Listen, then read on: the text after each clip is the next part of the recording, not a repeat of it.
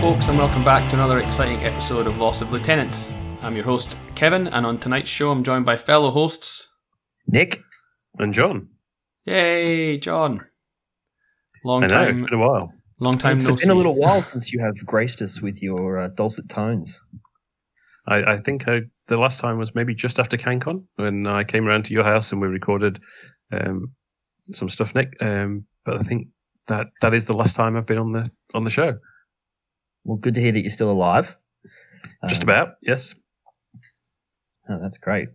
So we've got some fun things to talk about tonight. Kev, did you want to do a bit of a rundown? Sure. So on tonight's show, we'll be mostly covering the studio update from CB and the Bostria, and a little bit of the Bostria interview that he did on Mayacast.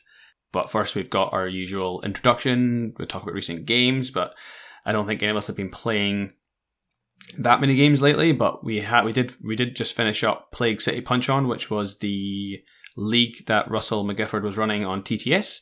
We had about 20 players, I think, most of them from Melbourne, a few from around Australia, and a couple from international. And so that wrapped up. It was three rounds using N3 rules, and Rob Cantrell took the top spot with his Toha. I think he had 30 objective points, so 10, 10, 10 on all three of his games. So congratulations to Rob with that. But interestingly, or fantastically, Kale, who is one of our relatively newer players in Melbourne, took the second spot place with his TAC. So congratulations to Kale for that, mate. I think he only came onto the scene like late last year, mid last year, something like that. And he's been really into TTS and he's been doing really well with his TAC. So well done for that. Friend of the show, well, host of the show, Julian, took third spot with Toha as well. So we had a Toha 1-3 there, which just explains why they shouldn't be allowed in N4. Yeah, definitely agree with that. The only reason that there was Toha presence was because they're just overpowered and need to be nerfed. One of the missions was Biotech Vor, yes. And I think one of the reasons that a lot of people, because there was quite a few Toha, there was at least 3 Toha players. Yeah, that's right. Might have even been more. One of the reasons why Toha was chosen by some of those people was because they do operate really well in Biotech Vor. That's right. Yes, they do. I think the other ones were Frontline and Transmission Matrix, which is another good reason to take Toha because they can't really be hacked and they don't really care. Yeah. So unsurprisingly, they did well. The rest of the players who entered, there was actually quite a good spread of all the factions. All the main factions were represented. Not every sectoral, obviously, but it was good to see a decent spread. I took Starco, and I think I ended up 10th, so in the middle of the pack, which was good. Pretty happy with that. Nice. I think it was like a 1 major, 1 minor, and a loss. 3 great opponents. Had a great time, but I am fucking done with N3 now. I don't know about you guys. I feel exactly the same. Like I'm not at all interested. I don't want to play N3. I don't want to play this N3.5 that's floating around where people are doing like a hodgepodge of the rules that we know mixed in with the N3 rules. I don't want to play that shit. I just want the next 3 weeks to go by as quickly as possible so we can get some proper rules for N4. Yeah, that's the train I'm on. I'm totally with you there, and just thinking about it, it's this lead up to. It can't come soon enough because the longer that we're waiting, the more speculation and posting on WGC that there's going to be, and the lower tolerance people are going to have for bitching and moaning about it. So let's just get. I mean, the memes are helpful, but we just need to get there. But it's only 3 more weeks, which coincidentally coincides when hopefully Melbourne will be out of stage 4 restrictions. So that's double time to celebrate with any luck. That's it. Yeah. So fingers crossed. Everything proceeds well there, and we get some nice juicy digital uploads. Ooh. I'm so excited. I cannot wait to read the rules and not be able to play a game in person until at least October, I guess. But yeah, fingers crossed. We'll stay positive here in Melbourne town. So we'll move on. Before we get into the main segment, we have a couple of announcements. First thing is a correction from last episode. where we talked extensively about a Gizmo kit, and then we're told, have been informed since by a few of our listeners that we completely got the rules for it wrong. So apologies for that. What we thought was that the new tag for Hassassin Baram had it says in the profile Gizmo Kit 11, right? Which means when you use a Gizmo Kit against it, it's rolled on 11 rather than its normal fizz. What we thought that meant was that the tag itself had a Gizmo Kit and could effectively go around repairing itself, which is not accurate. No. It would be amazing. It would be. Which is what we thought. We spent quite a lot of time talking about it as well. So yeah. So apologies to our listeners for that. I think it was just the way that, I guess, these profiles are written now, having as many rules as possible written on the profile. It just kind of threw us for a loop. But, I mean, we're talking off here about that. We wonder what implication that might have for other units in the game. So, obviously, it looks like tags will have a fixed fizz if you want to Gizmo kit them. But at the moment, we haven't seen anything come out for paramedics or the paramedic skill. The Medipack? Medikit. Yes, Medikit. So it'd be interesting to see, because at the moment, given Code 1, there is no Neg 3 on a Medikit. There will be instances where it's probably better to use the fizz of what you're healing rather than the whip of your doctor, especially if you're something like a Pano Trauma Doc who's whip 12, but he's trying to heal an orc on a 14. That's pretty, that's a decent upgrade. And then and then we were saying as well, like, what does that mean for if you try to heal McMurrow with a Medikit? He's Fizz 16. That's a fairly decent chance of getting it back up. You wouldn't even need to bother using the Doctor skill for that. I guess the difference would be is at the moment you can't use your cube against a Medikit, but you can against a Doctor. So maybe that's a trade off. Like on some units, you might be rolling a higher whip or a higher fizz, but if you fail it, then that thing's dead. Which I guess you don't have the chance to re-roll by spending a command token because of the cube, for example. Yeah, which I guess doesn't really matter if you are Ariadna because you don't have cubes anyway. Although I think McMurrow might have a cube. I don't know. Anyway, that's just sort of another piece of speculation that we have to wait 3 weeks for. That's right. There is going to be so much detail on these profiles, but then also there's a trade-off between all this detail being present there and it also getting too crowded by having things like this. Mm-hmm. So, I mean, for ease of use, because you don't want to have a whole bunch of profiles that have all got Medikit 11 or whatever. Yeah. Sure, the Gizmo kit thing might be able to go on tags, but if it's on some units and not on some other units, it could just get confusing. So I wouldn't be surprised if they just left that. Yeah, I think it's like a fairly limited. It's a fairly limited advantage, like there's very few things in the game that are higher than Fizz 14. So, the chance that you're going to be medikitting them back up is probably not that often. And I don't think it would be a good idea to disincentivize the use of healing. Mm-hmm. Yeah, no, I mean, which is exactly why a lot of people didn't really use medikits in the first place, because they'd rather spend an extra order and be able to use that higher whip and the reroll rather than go for, unless you really are like, last order of the turn and you really need to get this guy back up. But if he dies, he dies. Yeah. I mean, although I think it was at CanCon like 2 years ago, I was playing Chris and twice I dropped his Kamau MSV2 sniper and twice he got his Trauma Doc to bring her back up with the Medikit on like an 8 twice. Ooh.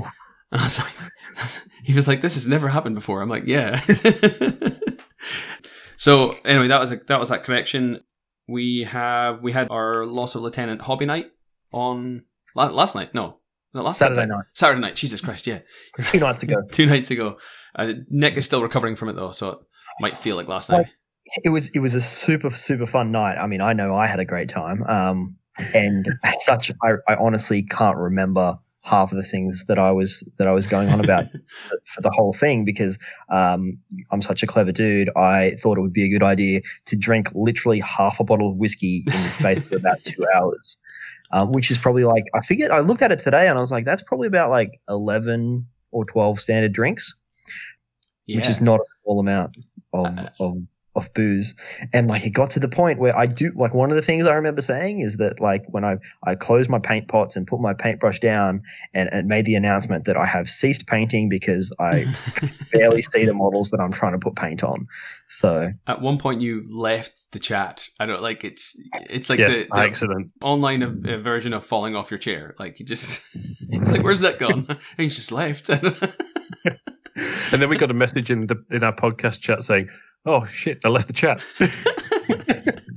Because I was hosting it as well. So like, and we used Google Meet, whereas previously we've used Zoom.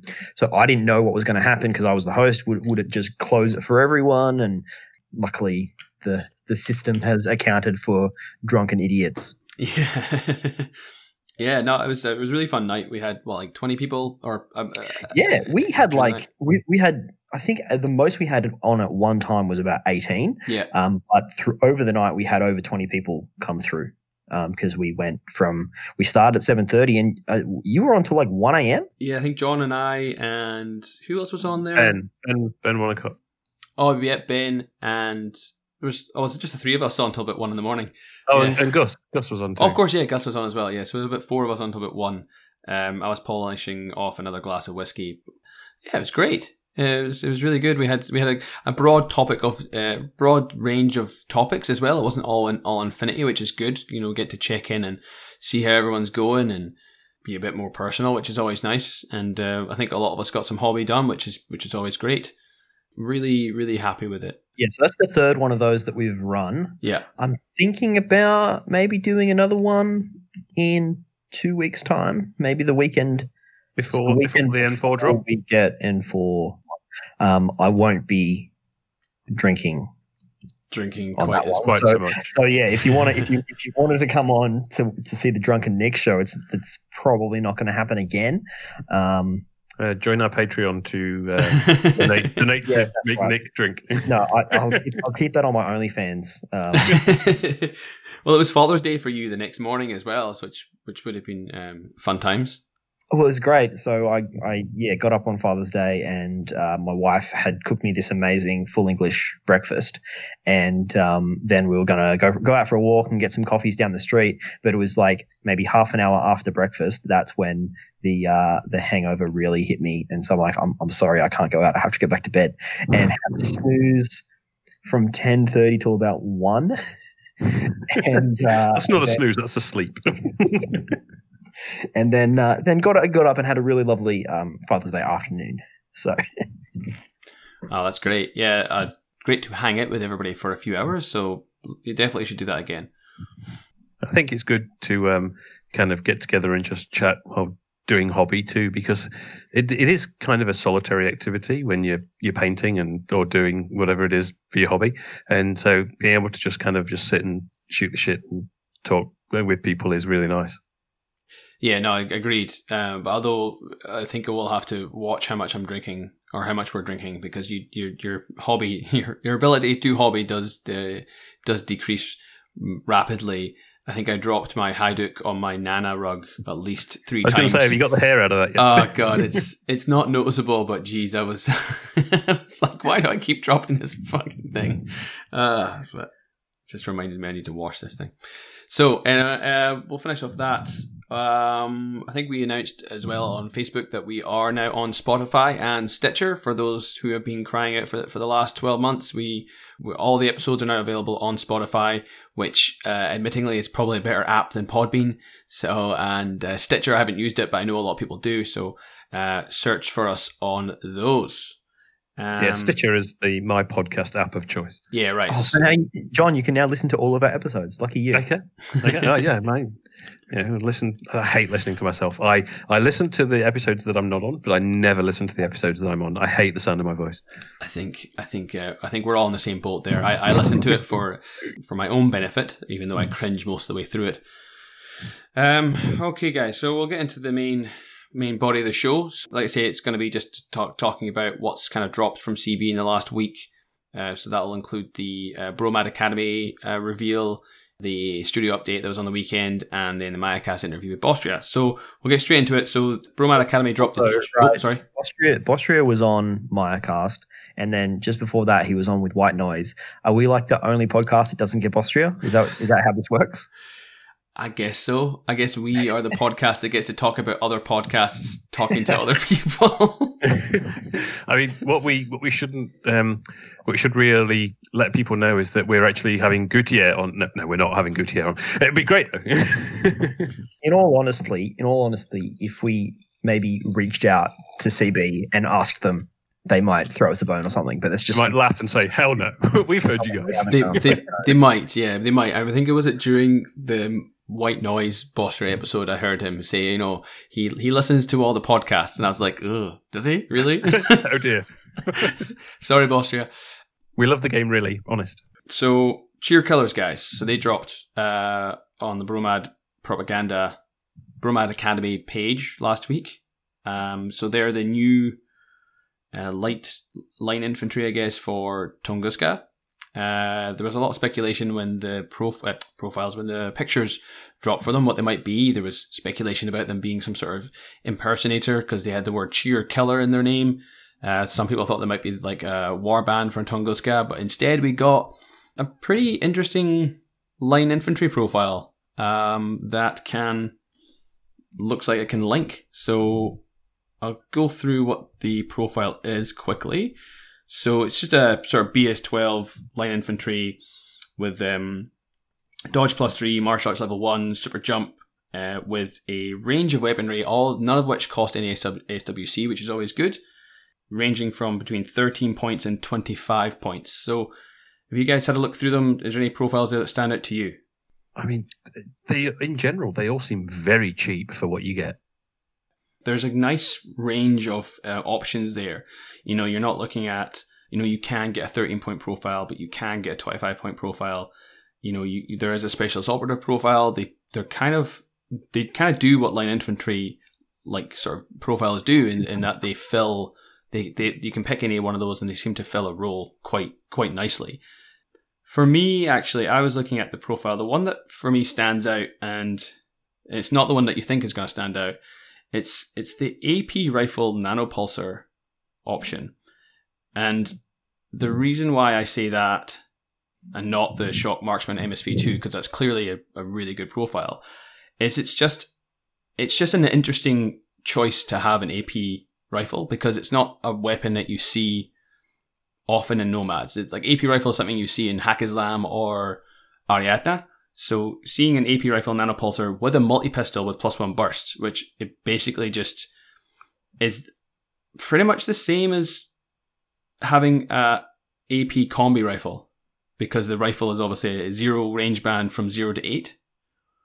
So, but that'll swap it out with the multi-pistol, you mean? Yes, so you have have the multi-pistol from 0 all the way to 16 with the +3 range band.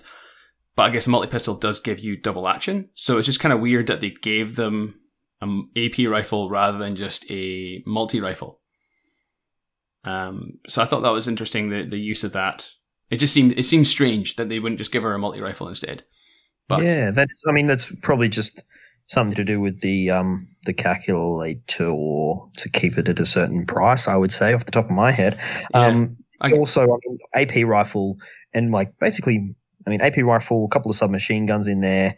We've got 3 of those 5 profiles have got AP ammunition. Mm-hmm. And we know that armor is a lot more focused because of the new crit mechanic. Armor is much more of an important stat than it was previously, which means that weapons that can negate armor will also be of more value.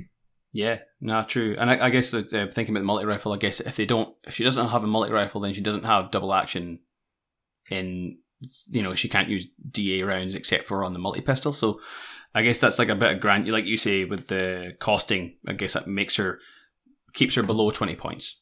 So what do you guys reckon? What do you guys think? Yeah, like something as a total standout, which we do need to talk about, is that these cheer killers means that Tunguska will now have access to MSV2, which they have not, as a faction, have not had before. No, and I think a lot of people were like crying out for that for a while. It's mitigated a little bit. Sorry. People have been crying out for it, but people have been crying out for it before the announcement that MSV1 can now fire through smoke, whereas previously it couldn't. So, and Tunguska have had plenty of profiles with MSV1. Yeah. When people were wanting MSV2 in Tunguska, my first response was, "Shut up, crybabies! Like, you can't have everything in a sectorial. You know, people want MSV2 in every sectorial, just as people panel players want smoke. Like, you're not going to get it.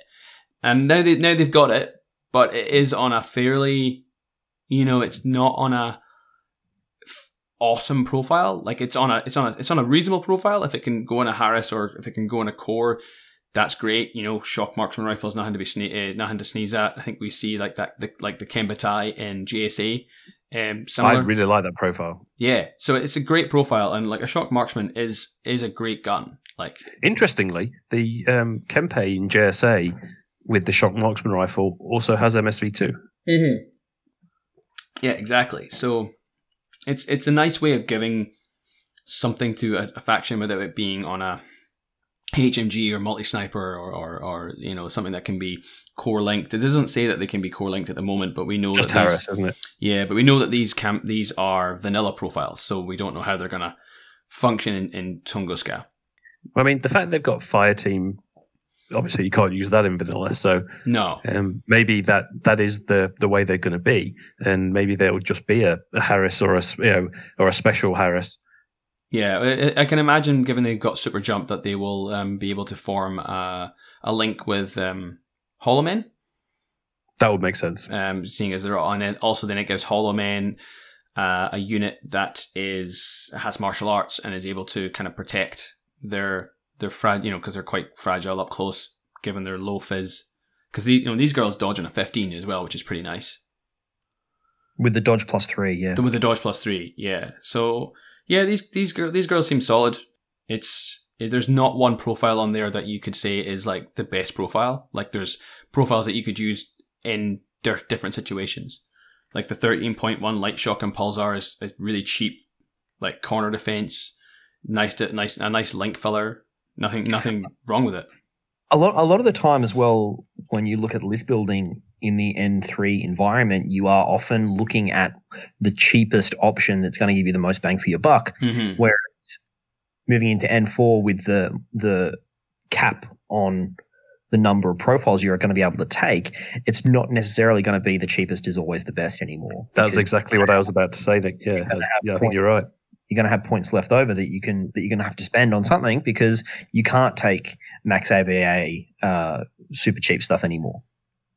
I think for me, the profile that I like the best is the AP rifle nanopulsar with the multi-pistol. 19 points is just a really nice sort of sweet spot. I think the specialist operative profile is okay. That submachine gun obviously makes it a bit cheaper, but I think I'd rather have a gun that can shoot a little bit further than an SMG. Yeah, I like the AP rifle as well, but I mean, I am looking at it for 6 points more. You get a weapon that's got the same damage, longer range, and is MSV2 like that. But given the change to crits, I am looking definitely more at things with AP these days. I'm like, because I mean, I've run the IR is a really good example in Hack Islam. Like, it's a great piece. It's a heavy infantry. It's got Hollow 2, but its weapon is a shock marksman rifle, and it doesn't kill stuff. It really struggles. It's really struggles. The one with the AP rifle has the multi-pistol as well. So obviously you've got the AP mode in that as well. So it's got that everywhere. It's just really, I think it's just really nice. Yeah, it's got it up close as well. What ammo types does a multi-pistol have? Do you guys know off the top of your head? What was that? What ammo types does a multi-pistol get? AP and double action. Or sorry, it's basically the same as a multi-rifle. So AP shock or double action. But lower burst double action? Yeah. Burst 1 double action. So it fulfills that 0 to 8 range band. Although burst 2 double action with this one, given the pistol itself is +1 burst. Burst, yeah. Oh, you know what? That's a really good point. I didn't even think about that. because that +1 burst applies in the active turn, and it doesn't matter if it's... Ooh, yeah, okay, no, you know what, I didn't even think about that. I'm thinking it's 2 multi-pistols, so it's +1 burst, so it's burst 3 AP or shock, or burst 2 double action. If you put that in a Harris, that's burst 3 double action, up to... It's only out to 8 inches, so it's not great, but burst 3 double action is not terrible. Yeah, no, that's actually a good point. If you can leverage the super jump to get close to somebody without taking any unnecessary AROs, then yeah, no, I dig it actually. And then you've still got the nanopulsar, so people are like, "Oh, are you going to dodge, or am I going to try and face to face it?" And then you've got that. Yeah, you're gonna leave them with a sort of no-win situation in terms of the decision that they have to make up against when coming face to face with that type of a loadout. Yeah. Cool. So that's the cheer killer. Is there anything else you guys want to mention about her? I like the key art. It's obviously it's very, very Nomad. I feel like it sort of it strikes me as a bit more almost Bakunin than Tunguska. Yeah, but, a lot of people have said that. Yeah, I like it. Yeah, but it's good that they will be available in Tunguska, and it's great that they're not just another warband, because like Nomads have got plenty of good warbands at the moment anyway. Great to see a profile that's like a bit interesting, but isn't like... That's just what I like about the way the N4 is going, is you're just gonna, like you said, Nick, there just isn't going to be this min-max, or less of this min-max feeling. You're not looking for the cheapest or the best. You're looking for this, like, you might be looking for something like this, mid-teens, low 20s. Yeah.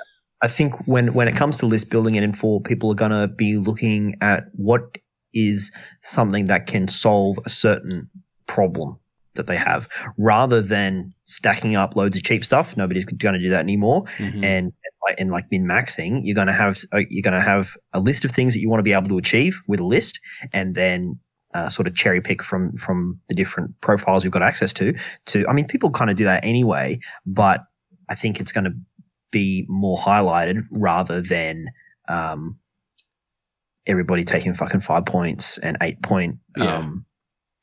There's going to be more to choose from. You're not going to be reaching for, like you say, those super cheap pieces, and the midfield point bracket units are going to be... You're going to be spoiled for choice. That's what it looks like they're trying to aim for, right?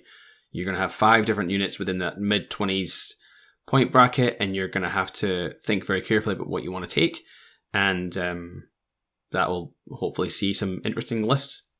Yeah, and we see that with what we're going to talk about in a minute about these profiles would have been spoiled for the new assassins, right? Yeah, a bunch of these ones they're sort of around the same point area, but they have very different roles and very different toolboxes. Yeah, they do. So we'll get into that now. So the studio update was on the Saturday or Friday night for us. Friday night, yeah, for us.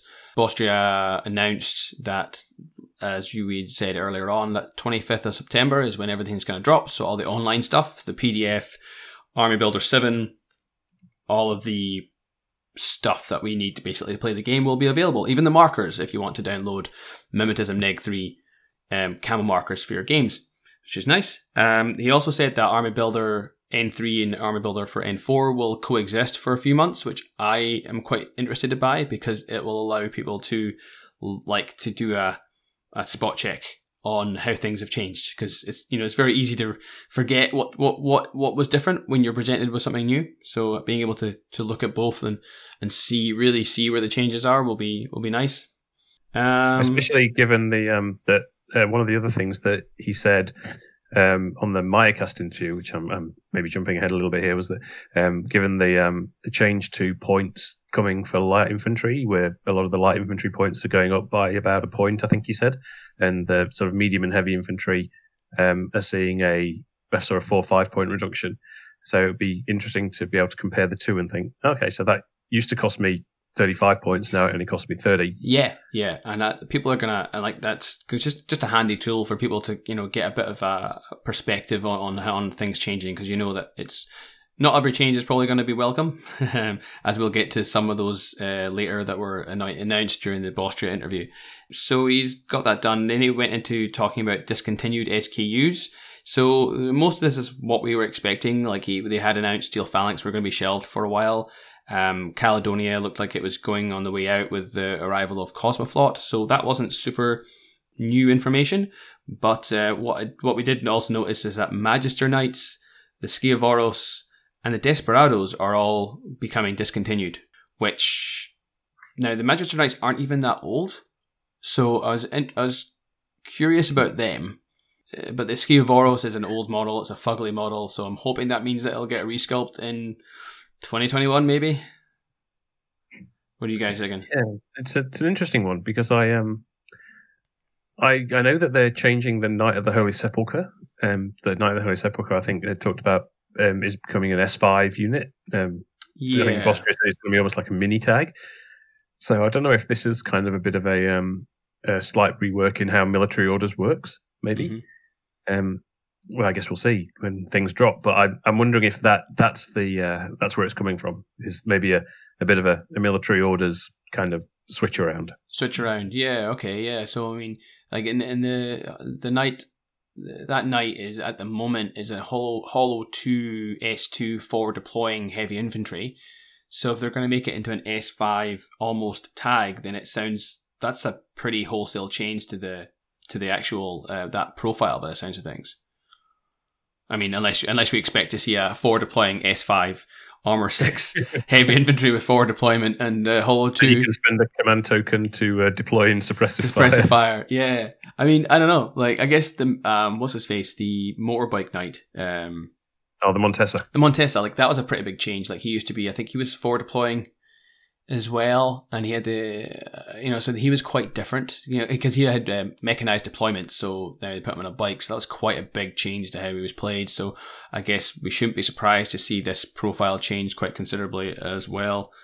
Desperados I thought were interesting because they're not an often taken profile, but I can see them being quite useful in N4, given that they are now. Remind me, Desperados are the one with MSV1 on the bikes? Good question. I'm just trying to find the profile right now, actually. US Ariadna. No, definitely. No, sorry. These are the cheap ones. These are the cheap. Oh, fuck, sorry. You alright? Yeah. I tried to mute myself before I coughed. Sorry, listeners. Desperados are the warband unit. I'm thinking of what am I thinking of? Mavericks? No.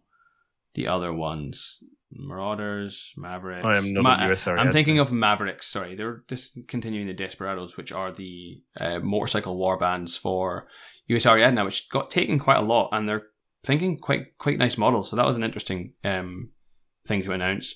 The other thing was they're also discontinuing the Dashus, which are not a Steel Phalanx unit, but they're also quite gross. They're old models. I'm not a fan of a lot of the models. I have one in my ALF collection. Yeah, and it is not the best model. I see people using like the Nagas instead of the Dashus, like proxies. So I'm not surprised that they're going, but I mean, hopefully that means they'll get a resculpt. And then obviously people are crying about Steel Phalanx being discontinued, but I think that can only mean a good thing, right, for Steel Phalanx. Seeing as we discussed on the last episode that, ALF only have 2 sectorials. So if they drop, they obviously can't drop Steel Phalanx because they are the poster boys for the Human Sphere. And if they do drop them, then ALF will be left with only 1. So it's only logical that they'll come back, hopefully with nice shiny new miniatures that look a bit more like Perseus does. See, I had a good old Loss of Lieutenant hot take conspiracy theory about this. Oh, well, this is, go in, please. This is just my my thing. Is this the first step to ALF becoming part of O12? Oh, and I know this is not going to happen, but I'm fluff wise, you could see it making sense because O12 is really the overseeing agency for ALF, and so combining the two together could be a thing that could happen. Yeah, I mean, I see that as a possibility. I was wondering if you're going to come out of it from a fluff perspective, in that Paradiso is going to they're just going to like nuke it from orbit, and all of Steel Phalanx are just going to be like, we've got this, evacuate. We'll Achilles standing there on a hill of dead combined. Thermopylae style. Yeah, well, yeah. While they just nuke the planet from Paradiso. Yeah. But no, the other thing, thinking fluff-wise, is that they talked about Concilium being under threat. Yes, they did. So, given that's the O12 home planet, if you like, and so having something happen to Concilium where O12 have to relocate, and I don't know. I'm just very much speculating here, but it could be fun. Well, it was mentioned in the Bostria interview, and we'll get to that when we get to the Mycast segment of it. But yeah, I think there's definitely a lot of them doing this isn't just to like annoy, to butt hurt the community. They're doing this for a reason, that is to advance the storyline and to create something exciting. So I think it's only going to be a good thing. Except I think, as someone did point out, if Steel Phalanx aren't going to come out, Steel Phalanx. Where is it now? So Steel Phalanx and a bunch of other sectorials will not be released on the 25th of September. They won't come out until November. So anyone playing, late November. So anyone playing N4 won't be able to play them. Or is it just the ones that have been announced as discontinued previously? Or does that now include Steel Phalanx and Caledonia? It now includes. Yeah. Okay. Yeah. So that was mentioned by Bostria. Yeah. So NCA, Acontecimento, QK, Steel Phalanx, French, and Toha. So actually not. Oh, so actually not Caledonia. I thought he actually did say Caledonia and Steel Phalanx too, but I could be wrong on that. He did say Steel Phalanx, but I don't remember him saying Caledonia. But whatever. So with that done, the next part was they revealed Strategos Level 2. So they've obviously revealed Strategos Level 1 as part of the Saladin profile in Starmada, which hasn't actually explained what it does. No, doesn't it just do what it did before, where the Lieutenant Order becomes a regular order? Well, sorry, are you talking about Level 1 or Level 2? Level 1. So Level 1, I don't know. I think it does, yes. And then Level 2 now allows you to essentially move a dude from one combat group to another without expending command tokens. Which is the same as the current free agent, I want to say. Yeah. It's basically like having free agent only applied to the character that had it. Yes. Is something that you can use on anyone to shift them around combat groups, which I think is really cool. Yeah, I really like it. I think that that will save your command tokens for when you really need them, for when you need to like reroll that doctor roll, or when you need to put something into suppressive fire, or a bunch of things into suppressive fire. Not having to spend it on moving a guy from combat group 2 to combat group number 1 is really nice. And I was thinking about this because people are like, we're down now stuck to 15 orders, right? There's a lot more chat about, will it be 10 and 5, 9 and 6, 8 and 7? So now if you start with, say, like, let's just say you've got a list that's 8 and 7, and you've got like a beat piece in combat group number 2, and then your opponent docks you 2. Damn it! I said it again. Docks you 2 orders in combat group number 2 because he sees the attack piece in there. Then you just go, cool. I'll just spend my free command token and move that attack piece over to combat group number 1 because I've got space. Yeah. So, and I think again, fluff-wise, it's nice because it makes sense that this guy that's like this super strategic guy has the ability to do more strategy on the battlefield. Well, level 2 was kind of like rare and not that fantastic. Like being able to hold 2 reserves was good, but the way in which it was done is you still had to put them both down at the same time. So if you were going first, you do everything but 2, your opponent would do everything but 1, you do your last 2, and then your opponent would get his last 1, and it just felt like it wasn't that great. Yeah, it didn't seem going first. It didn't have the benefit that it would do if you're going second. Whereas going second, it was really good. It was quite good because you could hold 2 of your good ARO pieces back and wait for them to put down their piece, and then obviously 3 mitigated the downsides of 2 because your opponent didn't get any reserves. So I see this as being a really nice change. It's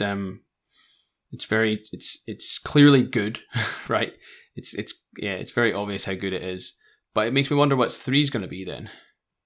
Like, I wouldn't be surprised if 3 was just basically the combination of what 2 and 3 were in N3. Yeah, agreed. Or it could be something completely different. Could be. Well.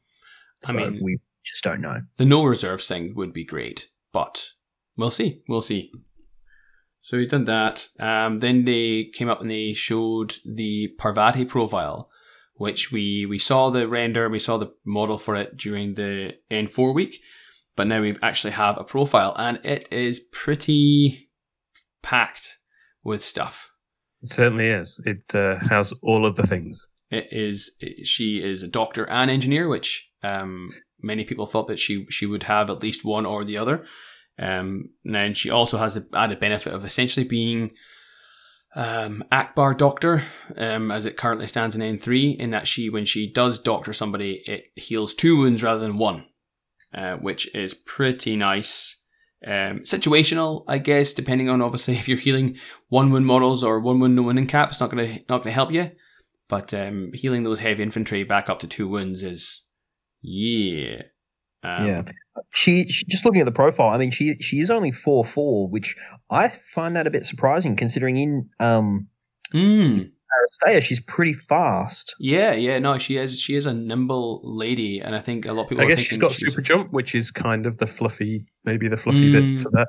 True. My one weird thing with the profile is she's got shock immunity. Yeah, but she also has remote presence. Yeah. Now in N3, wounds, not structure. Yeah. Well. But in N3, anything with remote presence automatically has those 2. De-nesting of skills, John. De-nesting of skills. Indeed. Because now, even if you've noticed tags that have like 3 structure, they still have shock immunity on their profile, so that people know that when they go down to 1 wound, you still can't put them straight to dead. So it's kind of like for us veterans, it's like, yeah, duh. But I guess new players, maybe it's more for them, I would imagine. But you did raise a good point, though, as what remote presence is going to be, because this is the first time we've seen remote presence, I think. So far, it's the first profile we've seen that's got remote presence, because like all the remotes in Code 1, remote presence doesn't exist. Doesn't exist, yeah. So that'll be interesting to see what that does. I was really surprised to see Deactivator on her profile, because she's an engineer as well, right? And engineers inherently in N3 have Deactivator, but no one ever fucking used it. Uses. In fact, I think I would struggle to tell you what it actually did. Me too, because I get confused with what is it, Deactivator, and they have the other one, Minesweeper. Yes. So Minesweeper and Deactivator are very similar in that, but Minesweeper turns it into your thing, and Deactivator just turns mines or AI beacons, I think, off, or maybe not AI beacons, but definitely deployable repeaters. Deployable repeaters, yeah. Yeah, it turns them off. So now, the fact that they still have Deactivator makes me wonder what that does. Because I'm hoping it's going to be more useful than what it was in N3. Because the weird thing, of course, is to deactivate something, you'd have to be in contact with it. And if it was a mine, it would go off. Well, I think Deactivator has a range. Okay. Yeah, but you have to have line of sight, and it's a very short range. But then I'm also might be getting that confused with Minesweeper. See, that's the point. That's the problem with it. They're so fucking similar. I've just brought the profile up here. It's got like 0 to 8 plus 3, 8 to 16. Sorry, 0 to 8 plus 6, 8 to 16 is plus 3, and 16 to 24 is neg 6. Right. As basically it's like a gun that you shoot at deployable weapons to turn them off. Yeah. So when you could just shoot it. Real gun. Yeah, exactly. Yeah. And like at least Minesweeper had the advantage that you could turn a mine into yours. You could turn an AI beacon into yours, but Deactivator just turns shit off. So I hope that it has more uses. I do like that she has does say she has Gizmo Kit and Medikit, because she is both a doctor and an engineer, which is cool. She's also Armored 3, which is pretty impressive. BTS 6. Yeah, for something that's 1 wound, not supposed to be a gunfighter, giving her Armor 3, it probably explains why she's 38 points as well. Mm-hmm. Yeah, she's quite spinner. Fucking steep, because she hasn't She's got 38 points with a submachine gun, which we know helps to reduce To lower points cost in the point cost. or at least it does in the N3 calculation. Whether it does so much in the N4 calculation remains to be seen. Everything that she's got in this profile, there's a lot of stuff that's going to add up, right? Mm-hmm. Yeah. Dr. Akbar Doctor or Dr. 2 Wound. 2 Wound, yeah. Engineering +3, both Medikit and Gizmo Kit, the Super Jump and Dodge +3. All these things are going to add up. So you've got to land somewhere. 38 points, in my opinion, is pretty steep. For something that just kind of does look a lot like a buffed up Sophatec. Yeah, true, yeah. With not as good move. And also no wind in cap, so not as survivable either. Although it is armor 3, so yeah, for a 1-win model, 38 points is more than I would want to bear a lot of the time. But again, we're going into N4 territory here, so 38 points might be a really reasonable cost for a Doctor Engineer. Yeah, maybe. Don't know. So that's a hard sell, Kev. That's a hard sell. Yeah. It's. I've just brought up Protect, and it's 31 points. Yeah, right. And 15. Yeah, and it's got effectively 2 wounds because no ending cap.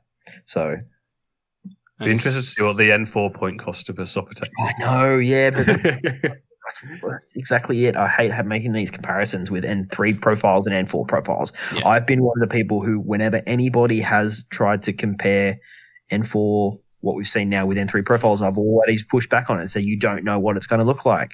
And so now I'm doing that myself right now. It's only fair. It's the only point of reference we have. We just, at least we don't get fucking salty about it. Julian's not here. It's fine. Yeah, we can have a balanced debate. Love you, Julian. Or we can just all agree with each other because we're not. Yeah. So once the Parvati was revealed, Bostria then revealed some of the profiles that we're going to be expecting for the new assassin, the revamped assassin sectorial. So this had me super excited because this is my first sectorial that I ran in N3 and loved them heaps. And I was actually, I think when they were dropped, when the sectorial chart was revealed, I was like, has anyone got any Muyibs? Like, I was like, you got any Muyibs, guys? I really want some Muyibs because you just literally did that meme for the next 5 days. Yeah. Like, I mean, I got mine stolen like a few years ago, so I'm like, I have never gotten around to getting them back. So this is a great time to get them back. So first thing that was revealed, obviously, was the Mutts, which people have argued for a long time that they are broken and OP and need a change, and CB have answered their prayers. Sort of nerf bat. I don't even think a nerf bat. They needed to be changed to make them less of an auto include, and given the 15 order cap, I think they have done that. Because I think we'll go into the profile, but just from the outset, if they didn't change Mutts, they would still be in many of our hack exam lists. But now with this change, I can see less of them being in lists. So, the profile's mostly unchanged as far as the raw stat line goes. The only real change I noticed is that they used to have Dogged and Religious Troop, which was kind of a pointless thing because Dogged gave you courage, so you just ignored the fact that there was Religious Troop in there. So that was one thing I noticed. I mean, it's a very minor thing, but it's nice that they've... Courage you could choose to fail guts or not, whereas Religious Troop you had to roll to fail. Exactly, that's what I mean. So there's no point having religious if you've got courage, because you're never... So there was a clash between those two skills on the same profile. That's right, yeah, because you'd never use religious because you had courage, because courage allowed you to fail guts, whereas religious didn't allow you to fail guts. You had to roll to fail guts. So, I mean, clearing that up just means that there's less confusion there.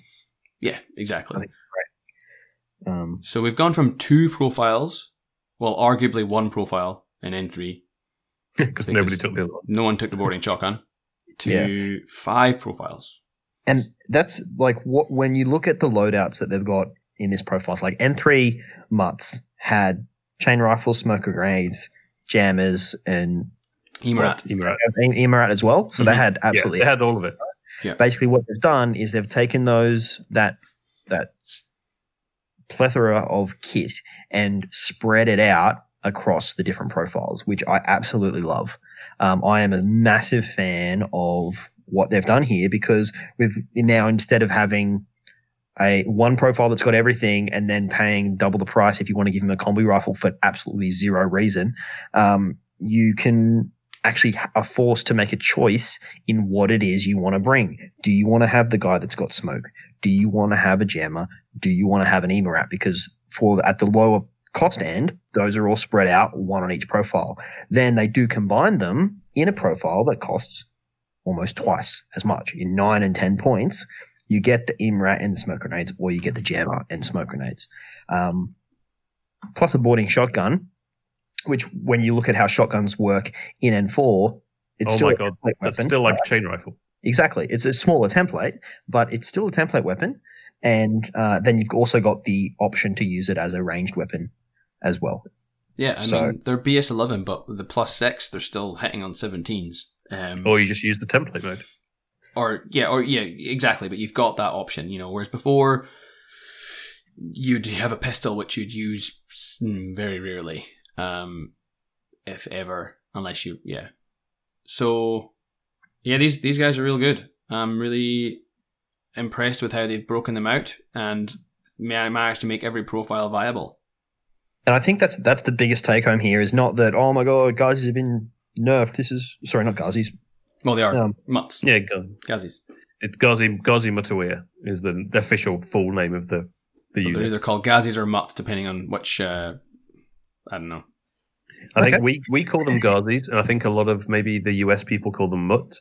I think I call them. I think I call them Mutts, but whatever. Sorry. Anyway, as I'm saying, that the main takeaway here is Ghazi been nerfed. Oh my God! But the way that it's been done, splitting it up, making every profile a viable profile now, rather than just having that one go-to. I mean, there's still AVA4 and they're still very cheap, right? Between 5 and 10 points, that's very cheap. So we might not necessarily see 4 Ghazis as an auto include in every single list. You might still see 2 or 3 potentially, and with varying loadouts, meaning that you can get more utility out of them. Definitely, yeah. No. And I also think the bit at the bottom of the page there is really interesting and is actually going to be very useful. With that, all comms attacks now will have the firewall mods applied to them. Yes. Well, sorry. Well, firewall mods work against jammers. Yes. So you still have to have firewall up, or a firewall up. Which I don't know. I don't know, because I thought from the Bostria interview, I interpreted it as him saying that basically firewall will apply to basically everybody, but I could very well be misinterpreting that. So I interpreted we'll that wait to read the rules and see. Yeah, I interpreted that as being fairy dust. So okay, yep. At the moment, fairy dust is not an often used hacking program, but if hacking becomes more prevalent, and maybe they make and at the moment fairy dust I think only affects heavy infantry. If they made a program that just affects everything that's hackable, for instance. And, sorry, would it be tin bots as well? That's what my thought went to, is that it's now affected by tin bots. Tin bots. I mean, it depends what technically creates a firewall mod, because firewall mod is also from a deployable repeater. So my interpretation was you were now able to defend against a jammer using some sort of supportware to increase your BTS or to decrease their whip. But as you said, John, maybe there's something else there. Maybe there's a thing I'm missing that will mean that, because it wouldn't be there all the time, because otherwise what's the point? It would have to be something that you would have to enable on a trooper, or buy for a trooper to give them. Maybe some troopers will just come with firewall on their weapon loadout. Yeah, just some have the native skill, maybe. Yeah. Like rather than having Timbot A, Timbot B, just have... is that rule deflector A or 1 and 2 from Timbots A and B or something? Yeah, that's right. Yeah, well, yeah, you're right. That's again, it's like a nested rule within a nested rule, right? It's like Timbot A, which is deflector level 1, which means this, rather than just going firewall mods neg 3 or firewall neg 6. Yeah, exactly. So I mean, that could be something that we see that just completely replaces tin bots, for example. Yeah. To get rid of all those different layers of rules that people would have to go into. So hopefully that's what it is. That's cool. Hopefully. Yeah, and it was also confirmed as well that jammers will not benefit from Fireteam bonuses. That's the best thing. Which is good. I'm a bit sad about Flash Pulse because it does talk about technical weapons, which a Flash Pulse is. So not being able to benefit from Fireteam bonuses from that is a bit sad. Yeah, and I mean, with jammers being a disposable weapons now. Oh yeah. That also, because there was people were like, oh, they just got, if it's in a link team, it means the jammer's only a one hit, one shot because it'll be +1 burst. But this confirms that because it doesn't get the extra burst, you will still be able to use it twice. True. That's good. That's a good point. Yeah. Yeah, no, that's a good point. I wonder if they'll get rid of the intuitive attack profile from a label from a jammer, because honestly, I didn't even realize that was a thing until very recently. I think Rob pointed it out, and I was like, "That's fucking disgusting." I think he did it against Julian. It was hilarious, actually. Sorry, Julian. I watched this game against Rob on TTS using N3.5 rules, and Rob deployed it for day next to Julian's obvious lieutenant. He then cut the lieutenant down and then was like, oh, you've probably got a Caliban chain of command somewhere on the table, because he was playing combined. So then Rob went on a punt, moved the Gazi up into zone of control of one of his camo markers, intuitive attacked it, like in Jammer intuitive attacked it, revealed it to be the Caliban, successfully jammed him, and then Julian started his first turn and lost a lieutenant. Oh, that's brutal. So brutal. Because I didn't even realize he could do that. He had 2 turns and lost a lieutenant, apparently. He did. Yes. Yeah. It was a brutal game from what I saw, and Julian did his best to repel him, but I thought that intuitive attack jammer trick was pretty gross. So I'm hoping that won't be a thing in N4. So I guess I did want to mention one other thing about Mutts before we moved on, is that they obviously have Impetuous, but it hasn't been clarified as to what Impetuous does yet. Yeah, we know that Impetuous has had a massive rework, quote unquote. What that is, nobody knows. I'm pretty sure I remember reading, again, I may have just read this on a comment, which was someone thinking about what it might be, but there's no regular and extreme Impetuous anymore. There is just regular Impetuous. Correct, yeah. There's no levels of it. It's just Impetuous, but what it actually does, we don't know. Yeah, we don't know, because if it means that everything is just, as you say, John, regular Impetuous, then that's a pretty massive change. But then if everything now becomes extremely impetuous, then that's also a really big change. So it'll be interesting to see how that's affected, because if you can now have warbands that you don't have to spend orders on to keep in your DZ, then that's, that makes Mutts, and that makes all those warband units way more reliable if you don't want them to run out in front of a missile launcher. Yeah, absolutely. But we don't know what's going to happen there. I can see myself taking probably maybe 1 or 2 of these the 5-point Mutts, but definitely taking one of the boarding shotgun jammer ones, I reckon. For 10 points, that boarding shotgun, like you say, is going to be really handy. That jammer sounds like it'll still be good, and obviously it has smoke grenades, which you're going to need. The chain rifle smoke grenades being 5 points, it does have a breaker pistol, which is nice, but it being 5 points makes me wonder what's going to happen with monks and other 5-point warband units that are, that also have chain rifle smoke grenades, but also have martial arts and fancy skills for the same point cost. We reckon, is this an indication that other warbands are going to go the similar way, in that you're not going to have a monk you've got the chain rifle option and the combi rifle option, but no one ever takes the combi rifle option, and then suddenly you might see the smoke profile being the combi rifle. Yeah. I mean, maybe not the combi rifle, but it won't be the chain rifle option. Yeah, I don't like the sound of that. Someone who is fan of running a good cohort of monks. I do not like the sound of that at all. Yeah. But yeah, you're right. It definitely could be. But also, like, in terms of the loadout, chain rifle, smoke grenades for 5 points. I mean, Mutts have got dogged. Ghazi have got dogged. Monks do not have dogged. Right? Okay, yeah. They got better martial arts and better CC and martial arts skills. Mhm. So maybe that balances out. Maybe, yeah. No, that's a good point. But like as you were saying, like if at the moment you have, I don't know how many monk profiles there are in Yu Jing, but if you have say 5 monk profiles, but there's only really 1 monk profile, then wouldn't it be better to just either remove those superfluous profiles or make them more appealing to players? Yeah, no, I think what's going to happen to warbands in general is one of the most interesting things about this N4 reveal and change, because everybody says currently that warbands are broken, and oh come on, quote unquote broken by the people who that's right, by the people whose opinion we don't actually take any heat off. But I think the change to the 15 orders and maybe the rebalancing of points for warbands, I think will go a long way to making them more balanced, shall we say? Well, it's like we were saying in the last episode when we were having that discussion with Julian, who was like, "Oh, everything's getting cheaper." You know, he's like, "Oh, well, warbands are going to get cheaper." I'm like, "We don't know that." Well, this is an indication that if warbands get cheaper, then that's crazy. Because they're ridiculously cheap already. Exactly.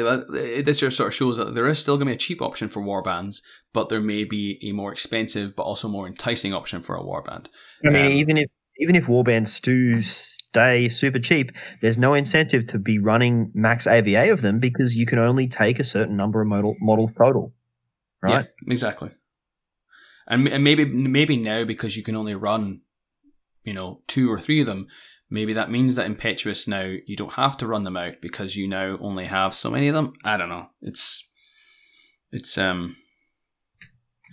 too many questions that we're unable to answer. We do. There is. So moving on, we have the next profile that was revealed was the Nadir, which is a new for deploying hidden deployment Neg 6 mimetism model for assassins and more broadly Hack-Islam, which is pretty interesting.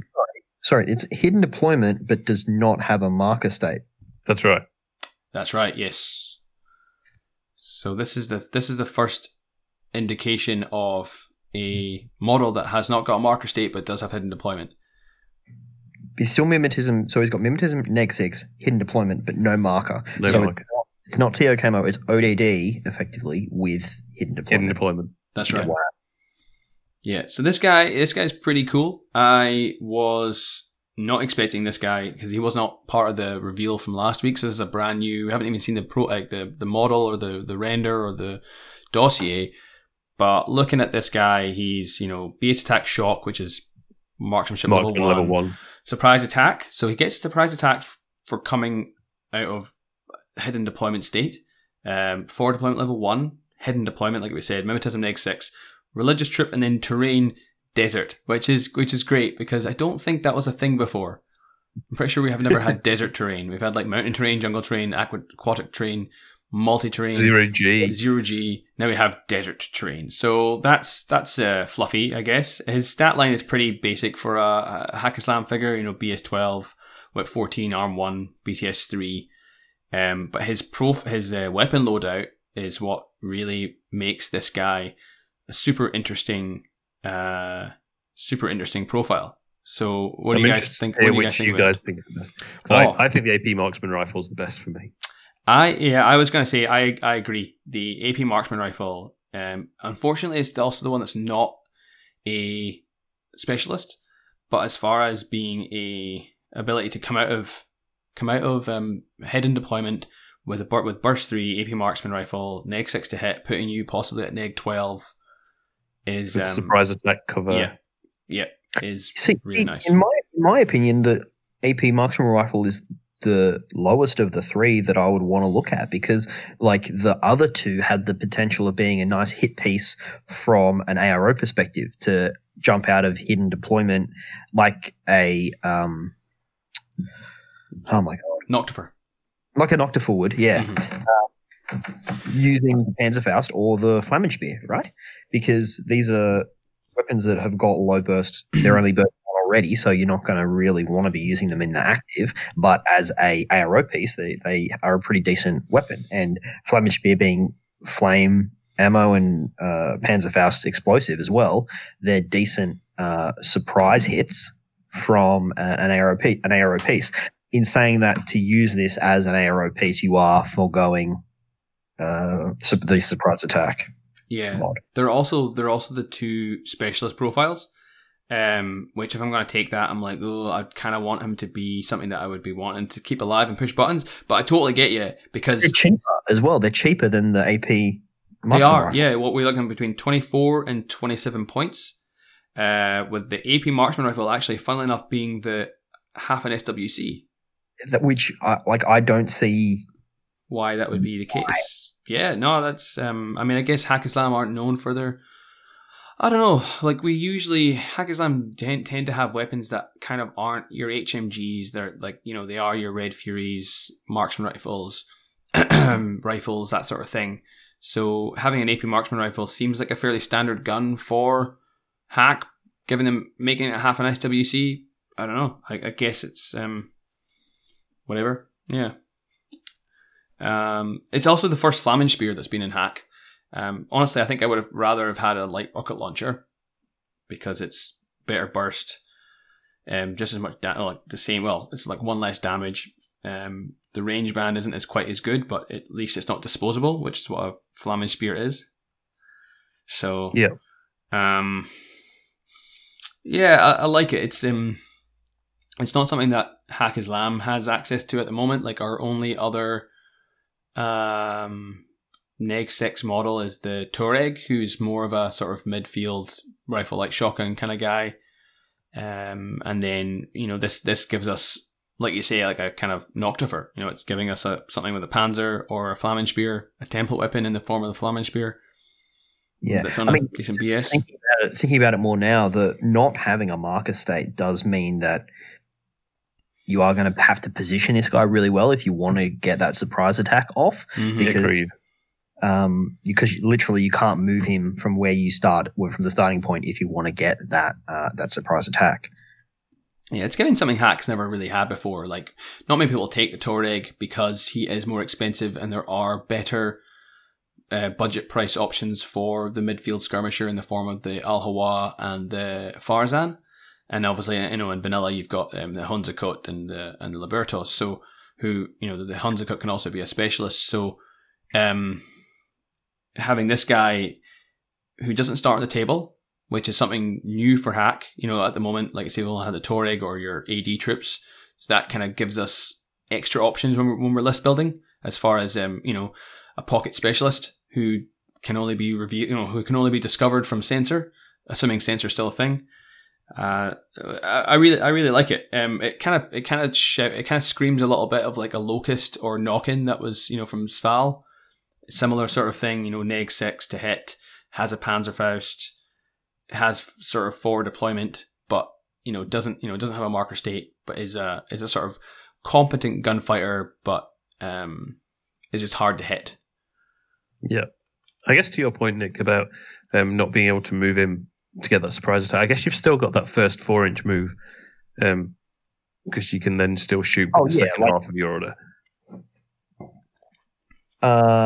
Okay, yeah. I'm guessing that's how it'll work, because we don't know, because obviously we can't play like this at the moment. But I'm guessing the way it would work is you spend the order, reveal the dude, do whatever you want with the first half of the order, and then your opponent shoot back, and then if you shoot him, then he's got the Neg 3 for surprise attack.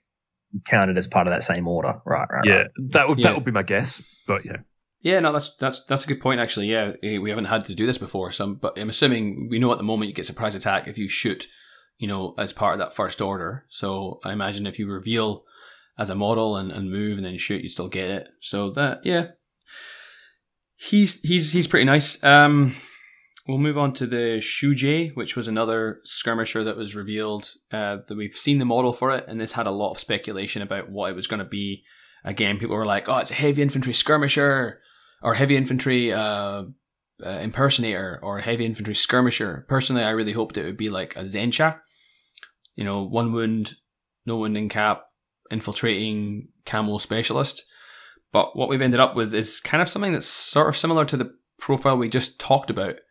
It's another forward deploying Neg 6 to hit, no marker state model that's also a specialist. Yeah. But it's just a bit better at shooting.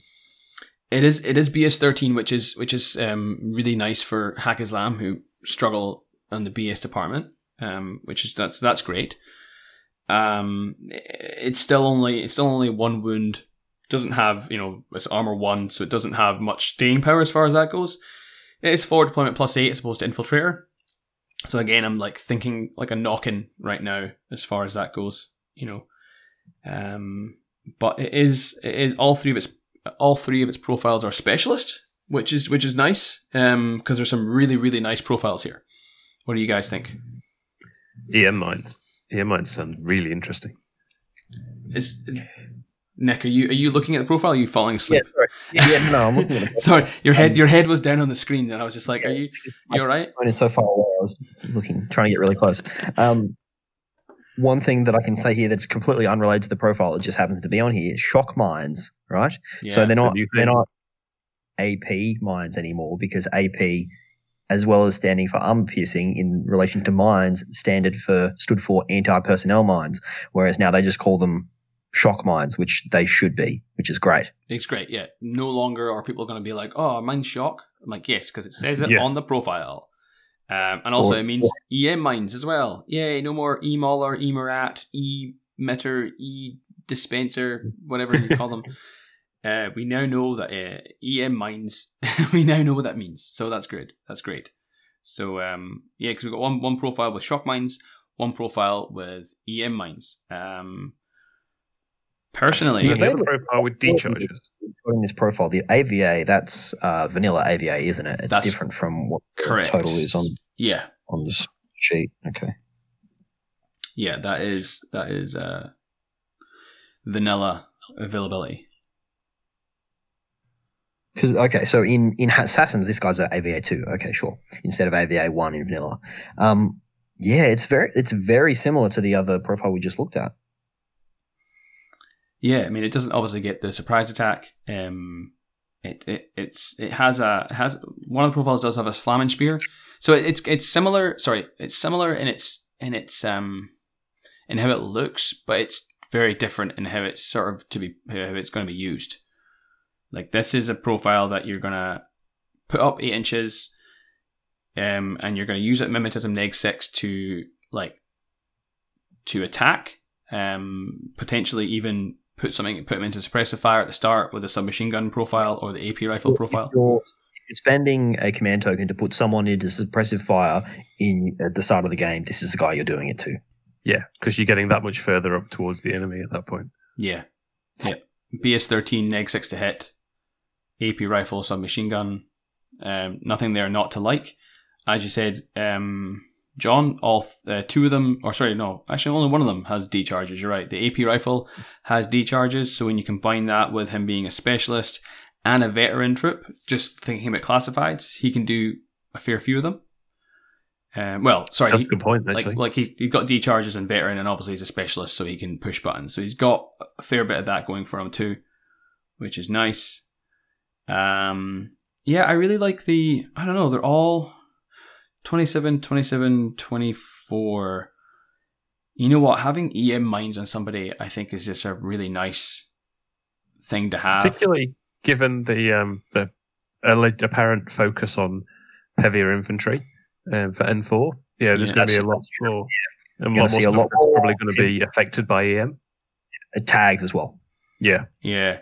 I can see the guy with the submachine gun Flammen Spear. He could do a few things, right? So you could have him up in the midfield, get him to put a couple of EM mines in there, put him into suppressive fire, and if anyone outranges him, then he can just be like, "Oh, I'll just flaming spear you instead," and he's he's next 6 to hit. It's still dodge +3, right? So you're dodging on 13s. That's not bad, yeah. Really not bad. So you can sort of adjust yourself. Yeah, you can adjust yourself, which is great. So I think I quite like that submachine gun flaming spear profile. But then the D-Charge, his AP rifle, is a nice kind of midfield attack piece. You know, given its BS-13, would have really liked something. A template weapon, so. Yeah, true. Yeah, boarding shotgun, mines. Again, you can do the whole like mine trick, pop a mine down. Sorry, the AP D-Charge has got a light shotgun. Oh, it does. Sorry, yeah, it does a light shotgun. Yeah, okay. Yeah, so I guess you've got that close up ability as well, and a breaker pistol for if you're up against BTS, which is nice. If I was taking one of these profiles, I dare say it probably wouldn't be the D-Charges one, because the access to either shock mines or EM mines is in itself a really powerful tool to have. More D-Charges, in my opinion. I think in the context of assassins, our only other midfield option is the Farzan. So that's just your infiltrating camo unit with he's got like boarding shotgun, he can be chain of command, and he also has mine layer. So he is your mine layer option. So I would be less inclined to take this guy since I have to spend an order in placing a mine. I might prefer having the AP rifle just so I have a guy in the midfield that can take the fight to the enemy, whereas Farzans are a bit more of your button pushers. This guy can push buttons as well, which is what makes him so flexible. And it's kind of like what I think you mentioned before, Nick, is given that we've only got 15 orders, you might want those profiles that can do multiple things well. Push buttons, shoot good, and be in the midfield. So this guy could, and he's about the same price as the Farzan is at the moment, given that the Farzan may be revised down or whatever given in N4. I have to say that I really like the look of the dossier art for this guy as well. I just think he looks cool. Yeah. A lot of people have said that, and I think that's maybe where it came from, that he would be some sort of camouflage or impersonator model, because the artwork looks a bit like a Fade. But I'm glad he's not. I'm a bit sad that he's not more like a Zencha. But I guess we can't have everything. So cool. Do we want to move on to the next one? Yeah. Yara Haddad, Intel Ops motherfucker officer. So that's what that says, right? Yes, I think there's already been a few people saying that wrong. I'm not even going to attempt to say it. Mutafawik. That's pretty much how I'd say it. Mutafawik. Oh, yeah. So she's the Baben one that you were talking about last episode, Nick. Oh, so Baben, totally Baben. So Baben. So yeah, she's super interesting. She's got some interesting things on her, especially given her price. Yeah, for her price, she is pretty cheap. For what she does, she is another BS-13 gunfighter. 1 wound, no wounding cap. She does interestingly have shock immunity, she does have bioimmunity and immunity shock, which at the moment in N3 is pointless because bioimmunity gives you shock immunity. Obviously, given N4, we could very well be seeing what bioimmunity does change. So do you have any speculation on that? I mean, it could be anything really. Because if it was from what I understand, there's no viral ammunition anymore, right? Because viral ammunition is just double action against BTS, right? Well, we think so. We think so. I don't. You wouldn't. What's that? I think viral will still exist. I think it doesn't exist in Code 1, but I think it will probably exist in N4. Yeah. So I mean, the argument for viral not existing is that viral in itself can be broken up into double action plus shock plus saves against BTS, right? Yeah. Now, I mean, the fact that she's got bioimmunity, which in N3 is shock immunity and viral immunity combined. So to DNS that, you'd give someone immunity shock and immunity viral. But to give her immunity shock and then bioimmunity as well could be a typo, or it could be that bioimmunity is just a brand new rule that's been rewritten to mean something else. But who knows what it can mean? Yeah. Yeah, we don't know what it means, but there is such an ammo type as shock, right? So shock still has a rule, right? It just means you go straight to dead. So there is a case for having viral ammunition. So what could be, and this is just me. So viral is the same rule as shock, but ignores shock immunity. Could be. I mean, what it could be is it could say, like you say, it'll say double action against BTS, and it'll say double action viral against BTS. And when you look up what viral means, it means that, I don't know what it'll mean. It'll just mean you go straight to dead, like shock. But it's not shock. Not the nested rule, but yeah. So, but no, it'll be different because at the moment, bioimmunity in N3 also allows you to use your BTS or armor if you're shot at by shock or viral ammunition. So that's what it could be. It could be you get to use BTS if you want, because she's got BTS 3 and armor 1. So it could be that if you are hit by shock ammunition, you get to use your BTS, and then they won't have to have viral, because viral will just, as you say double action plus shock against your BTS. So so shock ammunition, you may roll against your BTS if you get hit by shock. Which will also explain why one's called bioimmunity and the other one's called immunity shock. Because otherwise they would have written immunity bio, but there is no such thing as bio munitions in. Well, there is an N3, but hopefully not. Hopefully, it won't be an N4. So anyway, she's got MSV2. She does. Yeah. So the juicy part of her profile is, yes, she does have MSV2, which is great. And she's also lieutenant options. Do you take this as your lieutenant? What are your other options for lieutenant? In assassins, most likely you've got the Ghulam, obviously you've got the Barid, who's your hacker lieutenant, which is great because it allows you to obviously put support wear on using lieutenant order. Your other lieutenant options, I think, are the Govad, the Muyib. I think you've got the Asawir lieutenant, I think, as well. But most of the time I'm running the Muyib lieutenant or the Barid lieutenant. So this lady here, yeah, could be okay. I'm more interested in the strategic deployment rule that she's got.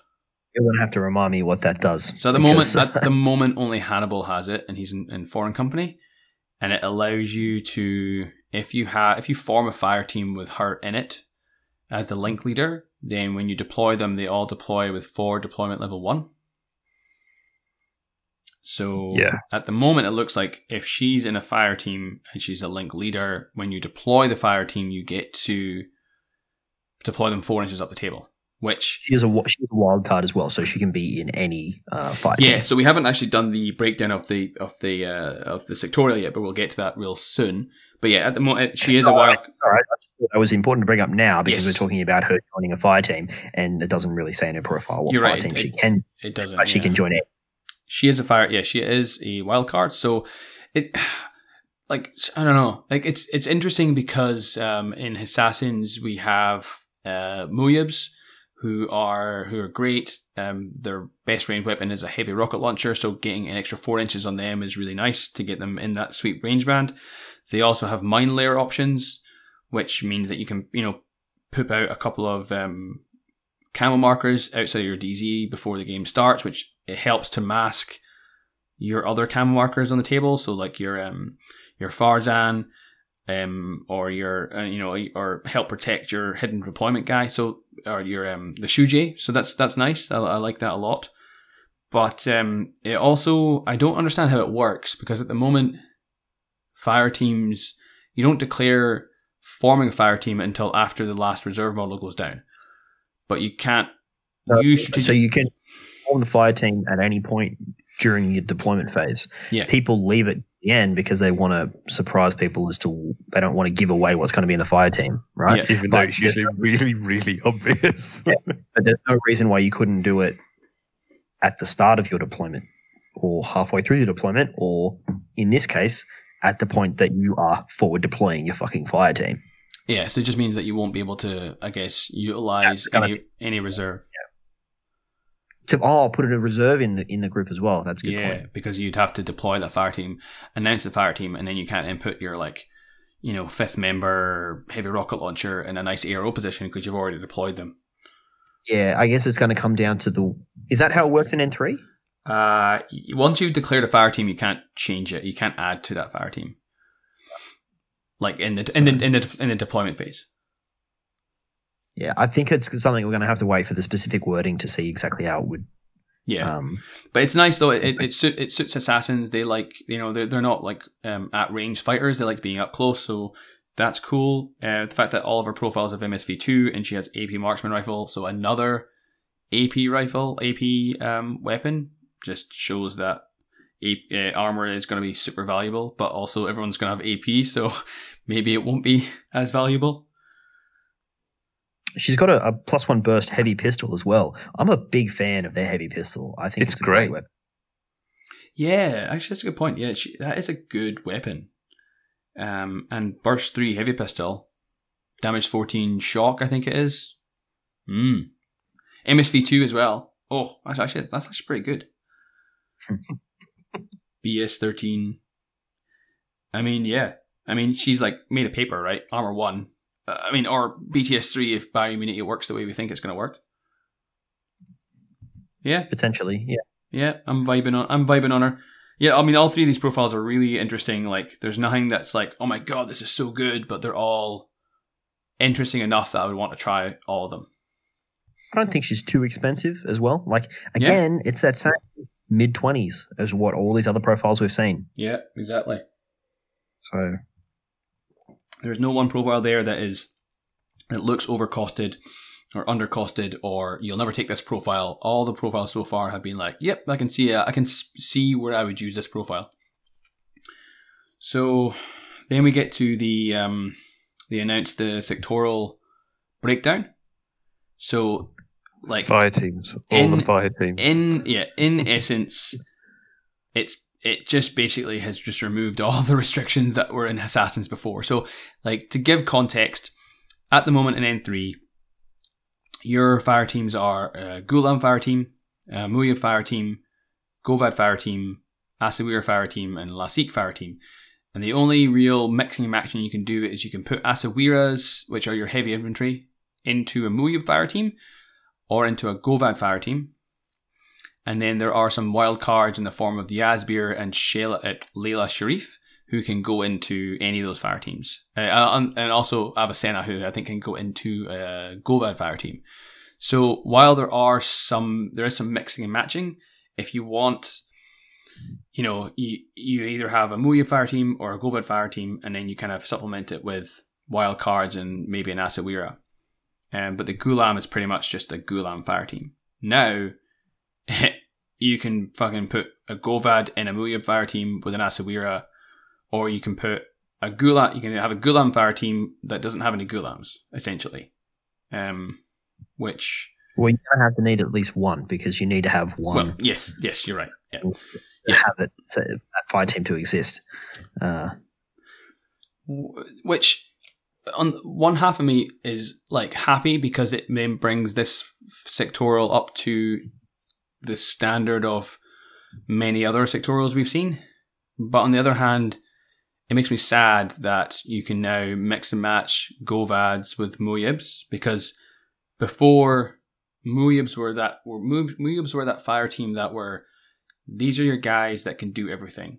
They have Panzerfaust, they have DEPs, they're dogged, number 2, heavy rocket launchers with the X-Visor, they're amazing. So, but they kind of fight in the midfield. They don't have very long range weapons. The best long range weapons are Spitfire. they don't have visual mods or anything like that. And then your Govads were your kind of more traditional, slightly more elite light infantry that had sniper rifles, missile launchers, HMGs, and they had MSV-1. So you kind of had to choose, was I going to go the Muyub route or was I going to do the Govad route? Now you don't have to make that choice. You can just be like, fucking, like, mash them together. I mean, that's the way that fire teams are going for every sectoral. That's what we've seen the fire teams look like for all the new ones, but that's basically what they've said. They're revising all the old ones to have that same sort of vibe where you can just chuck in wild cards and mix and match things, not willy-nilly, but with a lot less restrictions than we've seen in the past. So that's kind of just how the game is. Yeah, no, I mean, and it is fine. Like it just means. Well, I don't actually know what it means because N4 is going to change things. But at the moment, if you were to play this army in N3, then you'd chuck a Spitfire Aswira in a core link with 4 Ghulams. Right? Because an Aswira is a BS-14 armor 3 2-wound Spitfire profile that's also really good in close combat. Why wouldn't you want that +3 BS? An extra burst. Exactly. But I guess in N4 you might not be as inclined to do that given the limited orders. That's what I'm going to say, right? Like, are you going to take 4 Ghulams for that link? You do that in N3 because they're cheap and you want extra points to get more orders. Yeah. But that's not a concern anymore because all the other bigger things will be cheaper and you're going to have, there's only so many you can take of the cheap stuff. There's no real incentive to fill yourself out with cheap troops. You can put those extra sort of 20 point, 25 point, 28 point models that we've seen in these spoiled profiles. You can put those into these link teams to give them more utility. Yeah, no, so that it's not just. No, you're dead right, and I think that's why it's like I'm tempering my somewhat like disappointment with it in that I don't think that's how many people are going to play it. I think we're going to see them with that mishmash of Muyubs and Govads that will fill a particular role. That won't just be mooks for a BS-14 super soldier. Like we're going to have a Muyub mine layer, a Govad boarding shotgun with MSV-1. Like that's going to, it's going to be it could be a link that's going to be able to accomplish many different things, which I personally think will be fun to build. I'm hoping that some of these changes that we're seeing means that there's going to be a lot more ways to play each army, whereas now it feels like a lot of them kind of have one main way to play, and that's kind of the thing. I'm hoping that you can at least try a few different strategies, and they will all be viable. Yes, I'm really glad you said that, John, because we've been arguing about it for the last couple of episodes with Julian, so it's nice to have your voice on and say that so succinctly, because that's how I see it, and people are saying that it will reduce like less builds, but how you just described it there, it won't, because at the moment people are pushing for that min-max, that four Fusiliers and the super guy. Now you're going to be going, oh, well, maybe I'll take this guy, I'll take this slightly more expensive unit because it does this. And this will hopefully see link teams be less one-dimensional, I guess, or core link teams be less one-dimensional.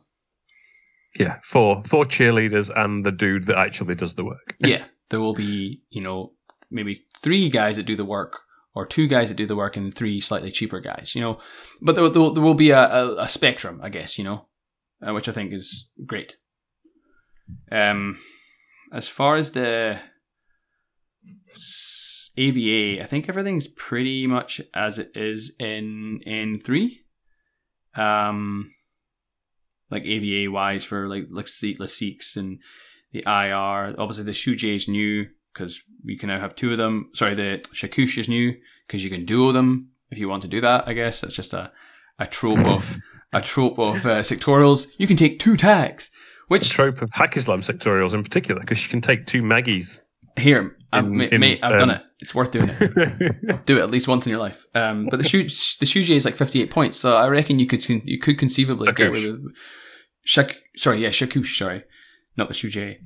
Is a duo, and Layla Sharif is also a wild card, so you could put Layla Sharif in a duo with a Shakush, and now you've got a killer hacker running around with your tag,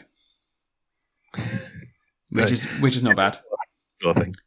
It's not bad, you know. An Asawira is also a wild card. You could if you wanted to run an Asawira and a Shujie. I keep saying Shujie, Shakush if you wanted to. That might be interesting. But actually, one of the greatest changes is now Barids, who could never form fire teams, now can go in a Gulam fire team, which is fantastic because it gives you a decent hacker in a link team that can be your LT and has a pitcher. And we all know how good pitchers are in link teams. Yeah, again, though, will they still be? What do you mean? I don't know. I'm again speculating. Yeah, fair enough. Yeah, we don't know. We have no idea. Maybe not. But I mean, at the moment, you know, pitchers are disposable 3 or something. Allow you to shoot out deployable repeaters. You know, BS12 up to BS15. You know, even at bad range, that's not a terrible way of getting a repeater up the field if you want to hack something. And we all know hacking is going to be more prevalent. So I reckon that's nice. Exactly. Going to say that with hacking being much more accessible and, in my opinion, probably better in N4 than what it is in N3. I mean, not necessarily. I mean, yeah, it's probably going to be better, but also because of that and because of it's easy to understand if it's like Code 1 hacking, it makes more sense, right? People are going to be using hacking a lot more than what we've seen previously, and so if you can get repeaters on the board, then you're laughing. Yeah, no, I think that's exactly what I'm thinking as well. I mean, everything's going to be hackable now as well. So, as far as Spotlight goes, yeah, actually, that's a good point. And if it stays the same way, you've got a reset out of it. Yeah, which means you're a person who's gotten Spotlight hacked. They're either wasting orders resetting, or they're continuing their attack run with that +3 from the Spotlight on their back. It's slight tangent, but I played. I think it must have been Kale in a Code 1 game, and what Spotlight did for me was it turned an engagement which was not in my favor into something that was a bit more even. So it was like I think I had Nurkius prone behind on a building, and he had a Tiger soldier with a Spitfire who was sort of sitting waiting for him to stand up. So I got a Shrouded to come over, spotlit the Tiger, and then my Umbra decided, fuck it, I'm just going to super jump off this building 6 inches and land, and and as I'm jumping down, I'll just like shoot you. So it turned into, that would have, if without the Spotlight, it would have been like 3 dice on 9s versus his 1 dice on 16s. But because he was Spotlight, it was 3 dice on 12s versus his 1 dice on 16s. Still dicey, but it turned it in less dicey, and it was also super awesome because I was able to like jump off a building and shoot on the way down. So that was cool. It was really nice. So Spotlight will definitely make some of those engagements. It'll give you an option, I guess. Yeah. Cool. Was there anything else we needed to talk about Assassins? I think that's pretty much comprehensively covered. Yeah, I think so. Yeah, there's not really much else there. Gulams are AVA 4. The Delami are AVA 5. We'll see how they change, if they change at all, because they're your irregular line infantry.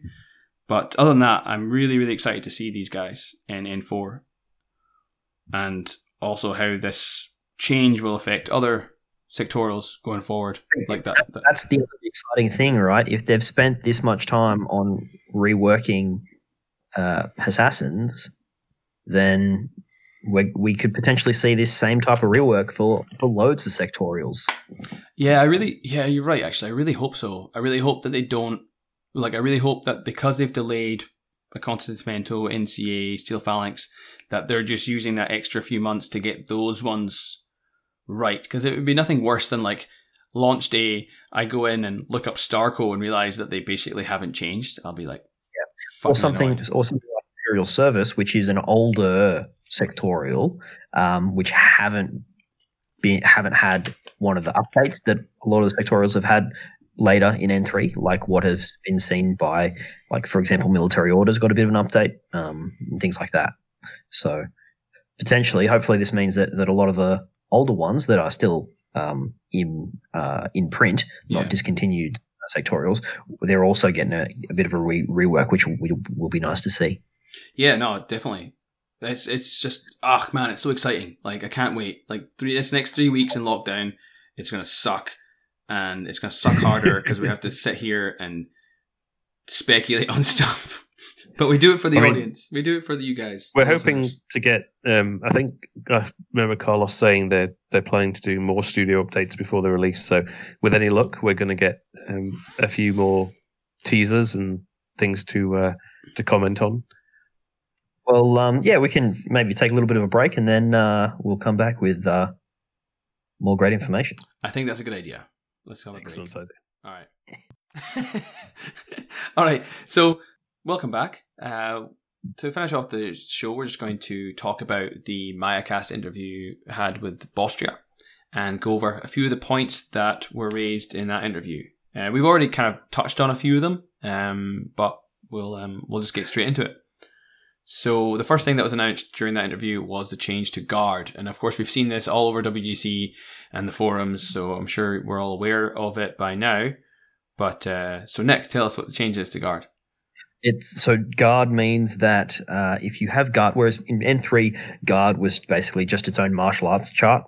What it is now is that it's very different in that someone with Guard is able to perform a close combat attack against someone not in silhouette contact, but in their zone of control. So it's like everyone who's got Guard has got like an attack dog or something like that with them. And so it's like that thing runs out and attacks this person in their zone of control and then comes back, which I think is huge and means that these profiles that have got Guard are actually going to be good.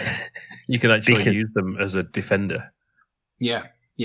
And they did clarify that you do have to have line of fire. It can't be out of line of fire. So, which makes sense. Yeah, you got to actually be able to see that they're there to go and set your dog on them. Yeah. Although it kind of like I think it was someone mentioned it before, and it was like it reminds me of like the traumatic experience of playing Command and Conquer Red Alert. When you like they have the attack dogs, you're like, and if you are like a Tanya or something, you're dead. Like there's nothing you can do. Like they're gonna come and they're gonna rip you to shreds. You can only kill a few of them. But it's good. I like it. I like the change. Like you say, I think it's definitely more of a defensive thing. Like I imagine if you're someone like Andromeda or not Vasily, the Ariadne guy, you've probably got a boring shotgun or a rifle that you're probably better off shooting than using your attack dog. Maybe. Given that it will be, higher burst. Yeah. I think it's definitely something that you'll see used as an ARO defensively. Yes. Because it like in that particularly. Do any of these guys have like really good close combat skills? Andromeda has like Guard level 4, which I think is something similar to martial arts level 3. It's pretty good, yeah. It's just a weird chart. Like no one ever uses it, so no one ever remembers what it does. But you can imagine someone like Andromeda might have now martial arts level 3 and Guard, which means now she can +3 neg 3 you and with a +2 to your damage, and that'll be nice. Sure. And sorry, I just brought up the profile here for Andromeda. She's got close combat 20, right? Mm-hmm. So it means that if you're using it as an ARO, sure, it's only going to be 1 die because you're an ARO, but also because it's a close combat attack.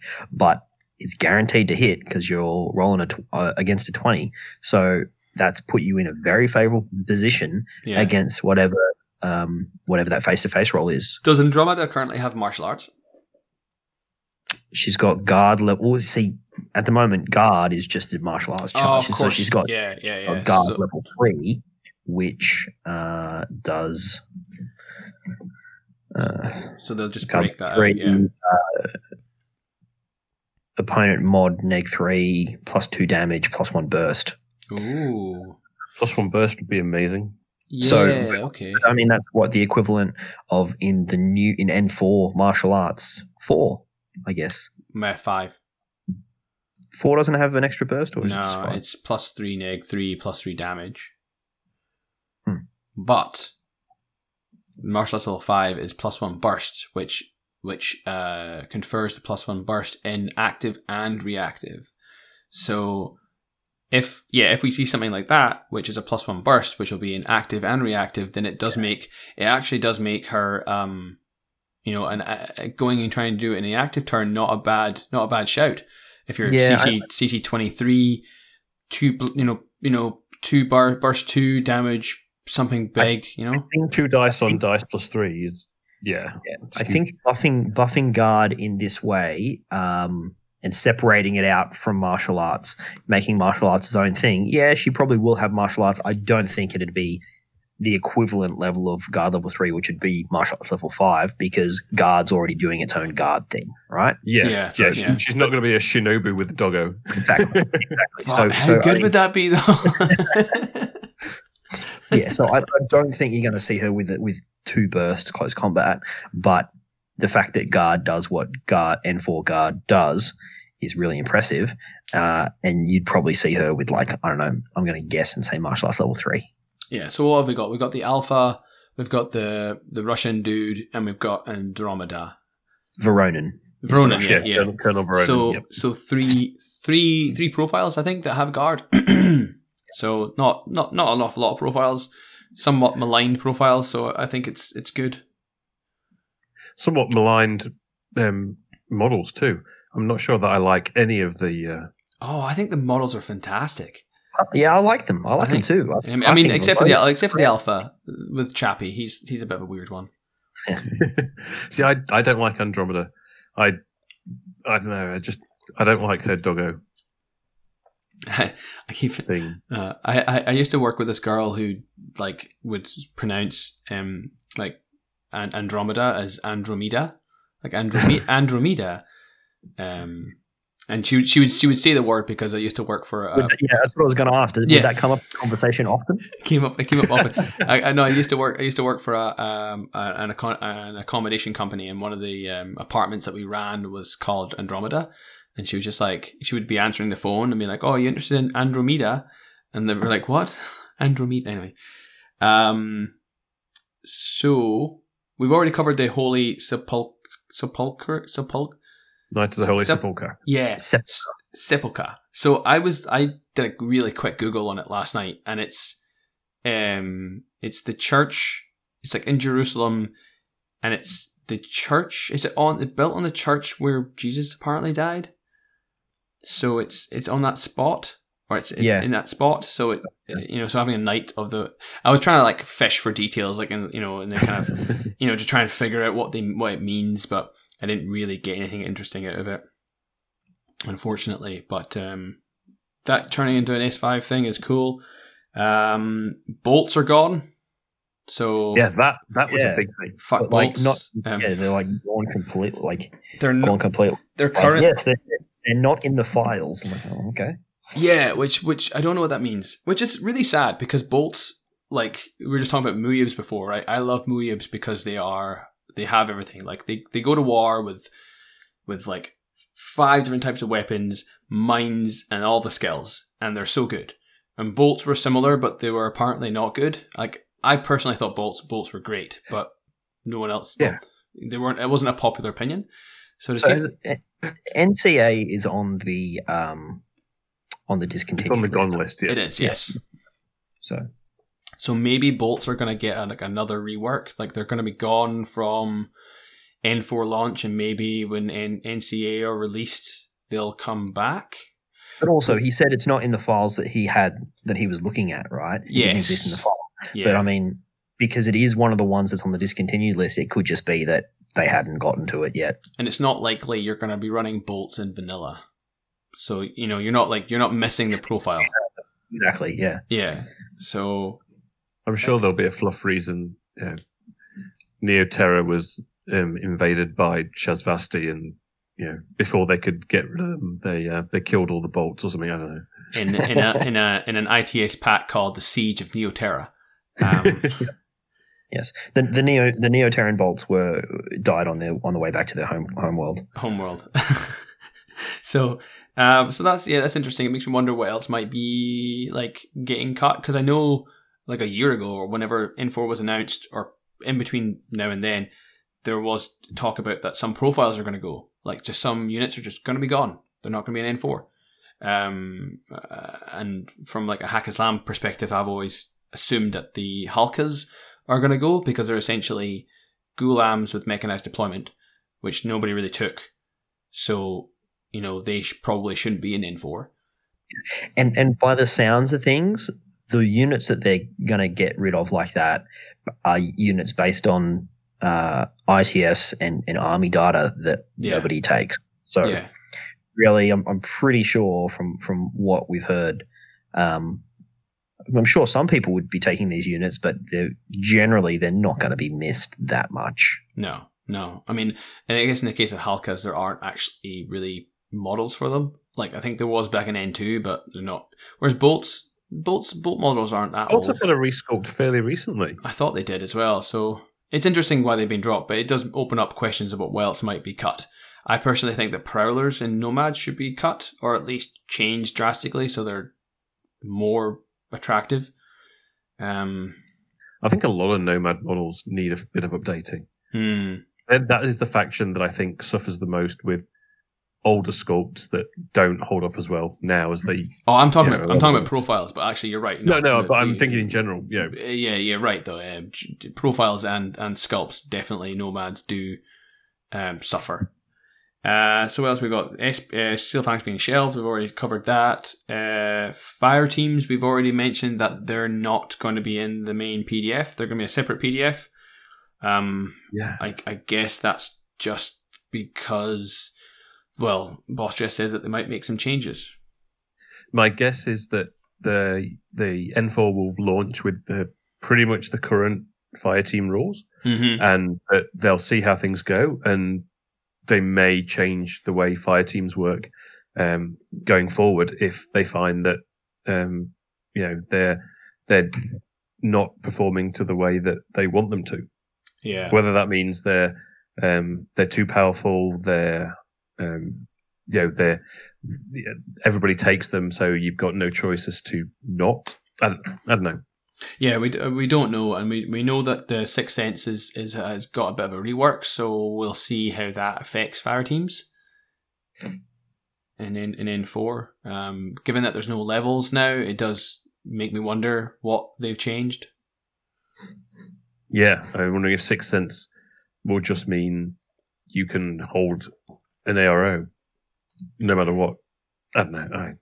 Well, because I think it's the wording, right? Because the thing that caused a lot of confusion was mostly around Sixth Sense level 1.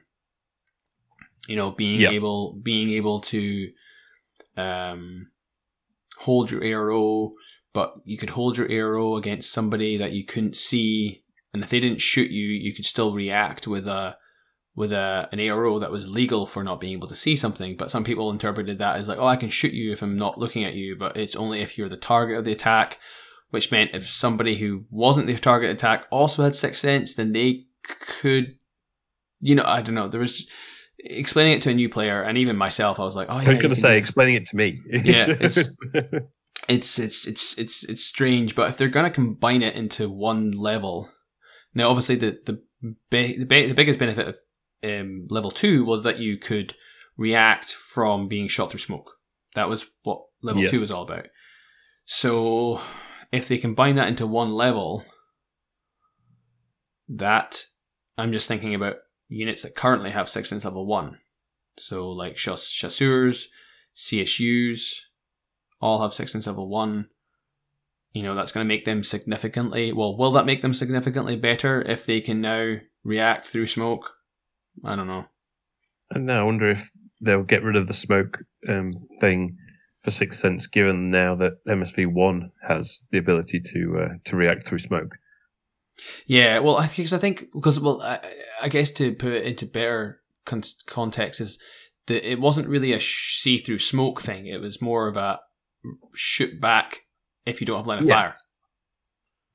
So you could, so if you were facing the wrong way and someone shot you in the back, then you could shoot them back. Similarly, if you're shooting through smoke because you don't have line of fire, you can shoot back. So that the fundamental advantage of Sixth Sense Level 2 was being able to shoot, return fire to somebody when being shot in the back. So to remove that would be a pretty big difference. Yeah, from what I understand, the change is more around the wording to make it much clearer. What that's going to mean in a material sense, like we just don't know. No. So we should start a drinking game for when people listen to this podcast. Take a shot every time we say we don't know. That seems to be don't do that. You'll die. Yeah. No, you're right. You're right, Nick. It was kind of like the last episode. Like Julie and I were like arguing about something, and you're just like, what's the point? We don't know. Like we could both be right. We could both be wrong. You're dead right. We don't know. But it is removing a level. It is just one level now, so that's interesting. We've already spoken about the sectorials that are not going to be out on launch. They're going to be out in November. 2021, a big entertaining change to an army was sort of how Bostria worded it, right? Yeah, so one army is going to change drastically forever in how it's played. Yeah. What do we think it's going to be? I reckon, right, my hot take, it's going to be Steel Phalanx. Because we've now made peace with the combined army, they all have to get desk jobs. So Achilles becomes an accountant, and he has to wear a suit and commute to work every day. And he's really struggling. Him and his wife, they're not getting on very well. Ajax commuting to work in this tiny little car, it's incredible. Like the Incredibles, yeah. He's just like, I hate my life. Would you say that that certain forms would be his Achilles heel? Oh, dad joke. Thanks, I'm here all week. Love it. I am seriously going to put my money on Steel Phalanx, but I don't know how they'll change. They've been discontinued, which I don't think it's going to be anything that's in the discontinued bin. I'm with Nick. I think it could be Corregidor. Why? But no. So what gives me the indication that it's not Corregidor is because Bostria then spoke later about how after that happens, that's when nomads get addressed, right? Yes. So I don't think it's going to be a Yujing sectorial because Yujing already had their big story thing with JSA, right? I don't. I mean, what you were saying earlier about Aleph and O12. Yeah, I think that could be a bit of a hot take, but it could also be something to do with the combined army, or even Toha. Maybe. The other option is like we said earlier, and everything. I feel like that could have something to do with it. I was thinking, like we said earlier, with the change to the Knight of the Sepulchre, it could be a big change to military orders, but I can't see Pano changing that much. I think they like Pano being the shooty faction. Military orders just becomes a full tag sectoral. Joan tag. All of the knights are now size 5, 6, and 7, and it's just big stompy boys. Joan gets some of the Tariq super soldier serum. Wow, it's because she didn't need that. Well, I guess to tie it into what else Bostria said about N4 and how they're progressing the storyline, and N2, N3 was all about trying to push the combined army back, and now N4 is more going to be more of an insurgency and also more of a diplomatic approach. So a bit more kind of what the Human Sphere are doing, more clandestine operations, more politicking. So there may be a sign that something to do with that fundamental shift in the war against the combined army moves to a more like, well, we're really exhausted. This is a war of attrition. Our economies can't support this war anymore. Let's come to a deal. And maybe from that, one of the armies has a massive change because they're not fighting as much, or they change the way they're fighting. Yep.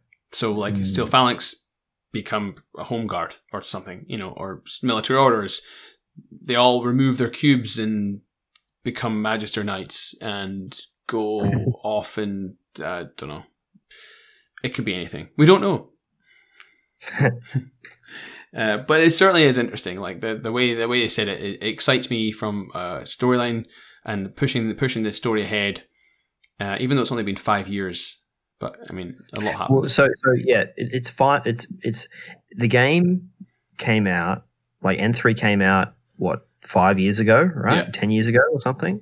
5 years ago, and it was 175 years in the future, right? From when the game came out. Now it's 180 years in the future from now, right? So, 5 years has changed in the fluff sense. The starting point is also different. So it's actually that 20 years has gone by, not just 5. Your math confuses me, but I'll buy it. We'll allow it. That's a Gavin Bateman take right there. Also, his big math brain just. Also, time is but light. So, how far away are these planets, and how does that affect? How long does do they all have warp drive engines, or what's the crack? Does it take them? Everybody's synchronized their watches. It's fine. they're all in GMT. We're all on Zulu. They're on Zulu. Right. So he also mentioned Cosmoflot by Christmas this year, which is going to be interesting. Which is really cool. Are we thinking regular starter or like a 300-point box? Ooh, I don't know. Probably an army box. I don't think it'd be a 300-point box. I think it'll be a Starmada action pack type thing. Yeah. Or not action pack, wherever the Starmada thing is called. Army box. I don't think they're called. Yeah, okay, army box. Yeah, you're right. Yeah. Because there's the 300-point boxes is like a specific thing where it's a 300-point thing, but then they've got other boxes which are the army boxes, which is not 300 points. It's just a whole bunch of models. Yeah. Yeah. Right. Yeah. Mm-hmm. That was kind of what I meant, but yes, yeah, no, the wording is definitely different. So, I reckon you're right though. Yeah, that Starmada box, I was kind of my initial thought when I saw this Starmada box at first was, is this going to be how starters are now? Well, hot take. I mean, it's 9 models and 250 points. So does that mean that you fit a 10th model in there for 300 points, or is there going to be an ITS option for 250 points? I very much doubt it. Because I think that's just because Code 1 is a 25-point option, and it's pretty good. Just FYI, it works pretty well. But yeah, also the way they've sort of taken the previous 2-player starter packs, then like the Beyond boxes, taken the sectorials, separate those out into those 2, whatever they call those these days as well. The action packs. Action packs. Yeah. But yeah, also, so Nomads and Ariadna are going to get some love in 2021. Yes. So do we reckon they're going to be the next 2 factions for Code 1? I reckon so. I reckon we'll see a new 2-player starter pack with Ariadna and Nomads as and bringing them into the Code 1 environment as well. Oh, that's how it will happen. You're right. So Cosmoflot Army Pack by Christmas, which will hopefully include a resculpted William Wallace.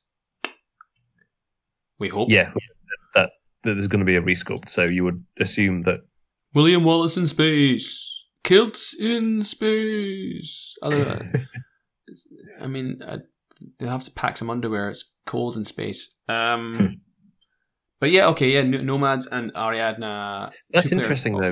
Now, thinking about that, if we'll get Cosmoflot by Christmas this year, and then if we think that Ariadna are going to be Code 1, that's kind of 2 Ariadna boxes in the space of a year. Yeah. So the big entertainment surprise is going to be an Ariadna surprise, and that is like they're going to redo fucking US Ariadna, I reckon. US, okay. The TAC is new already, and Cosmoflot is brand new, and then the third sectorial that's live for them is US. Well, I think so here's a thought came into my head. So the Christmas is going to be Cosmoflot, which is a sectorial, and then in next year, 2021, will be Vanilla Nomads versus Vanilla Ariadna because it's for Code 1. Yeah. Now, of course, the Ariadna will be probably heavily leaning towards Cosmoflot and TAC, probably, or maybe just Cosmoflot. But I think there's quite a few models that they will have to release and resculpt before then. So I think there is room for 2 Ariadna releases in the next 12 months. Yeah, because my initial thought was that the next Code 1 box would be Nomads and Hack. That's what I thought. I figured they were probably the 2 more popular factions of the ones that are yet to be introduced to Code 1. But, hearing this interview, maybe, I don't know, maybe just Bostria misleading us. We don't know. Another change we do know about is no sniffers. Oh, yeah. Which, nobody ever used them anyway. I certainly didn't. There's one faction where I think they are very useful is ISS. That Canren sniffer mine layer is pretty gross if you're up against Ariadna and you're going first. Yeah, but that's so niche. Or any faction that might be running camo. Yeah, like you're not wrong, but Sensor will still exist. The fact that it doesn't have its own effectively repeater system for Sensor and for an Observer, I really don't think that's much of a loss to the game. I've heard people complain that it is minimizing the ways that you are able to tackle a situation. Sure, I get that, but also, like, if nobody's using it, then who cares? Yeah, no, I think that's what I think there's going to be a minority of people who are going to be annoyed with some of the changes in N4, things that aren't going to be in the game, but most of us will just move on. I think we have to. Yeah. Oh, sorry, did you want to say something, John? No, I was just saying you have to. We can complain about it, and yes, everybody's got the right to complain. That's great, but I think being too negative means that you're going to just go into N4 expecting it to be shit. I'd rather see how things go and go into N4 with a positive mindset. And if it then turns out that I don't like it, at least I've tried. I'm not automatically going into it thinking, oh, this is going to be crap. Yeah, you're right. CB, they make too many changes. I don't like it. One change that they're making, which I think is a great change, which no one's going to complain about, is that there's going to be very few units that have got 4-2 move. Yes. Because 4-2 move sucks. 4-2 move does suck. So I can't think of medium infantry. What happens to medium infantry in N4? They're 4-4. That's going to be very but in general, it's a classification. There's probably really there's no difference between what a medium infantry is and what a light infantry is, because back in the day, right, medium infantry meant that they were 4-2, but then even at the profiles we've seen released late N3 have got medium infantry that are 4-4, so it's already a non-starter, right? Maybe it's the big difference that was in the last few seasons of ITS was that medium infantry got that forward deployment, right? So they'll keep that delineation in place so that they can put those sort of exclusive rules attached to that certain tagline in place in future if they want to. But for most intents and purposes, I wouldn't say all intents and purposes, but most, It's no difference between light and medium infantry. Yeah, it's usually a delineation that they have often a slightly higher armor value and usually a couple more weapons to sort of say that they're a bit more heavily equipped. But Parvati is a profile we've just seen who's light infantry with armor 3, BTS 6. Exactly, yeah. So you're right. She has remote presence, I guess, but armor 3 is surprising. I wouldn't actually be surprised if that was a typo. Maybe she's armor 2. But who knows? So what else have we got left? The Polaris unit. Sorry, am I skipping ahead? No, I don't think so. Oh, we did. He mentioned that we know that points are dropping for heavy stuff. Points are going up for light stuff. Yeah, and SWC. talked about that already. Yeah, we did. Yeah, and SWC looks like it might not be as much. Like 1.5 for a HM. Sorry, 1.5 for an HMG rather than 2 is an example. That sounds really great, actually. I mean, more big guns, so what's not to like about that? More big toys into your list. Cool. The Polaris unit, he gave a little bit of information on the Polaris, and so we still don't know exactly, because the Polaris unit looks like it's the handler and the bear, and there's also the bear pod, which we don't know anything about that yet.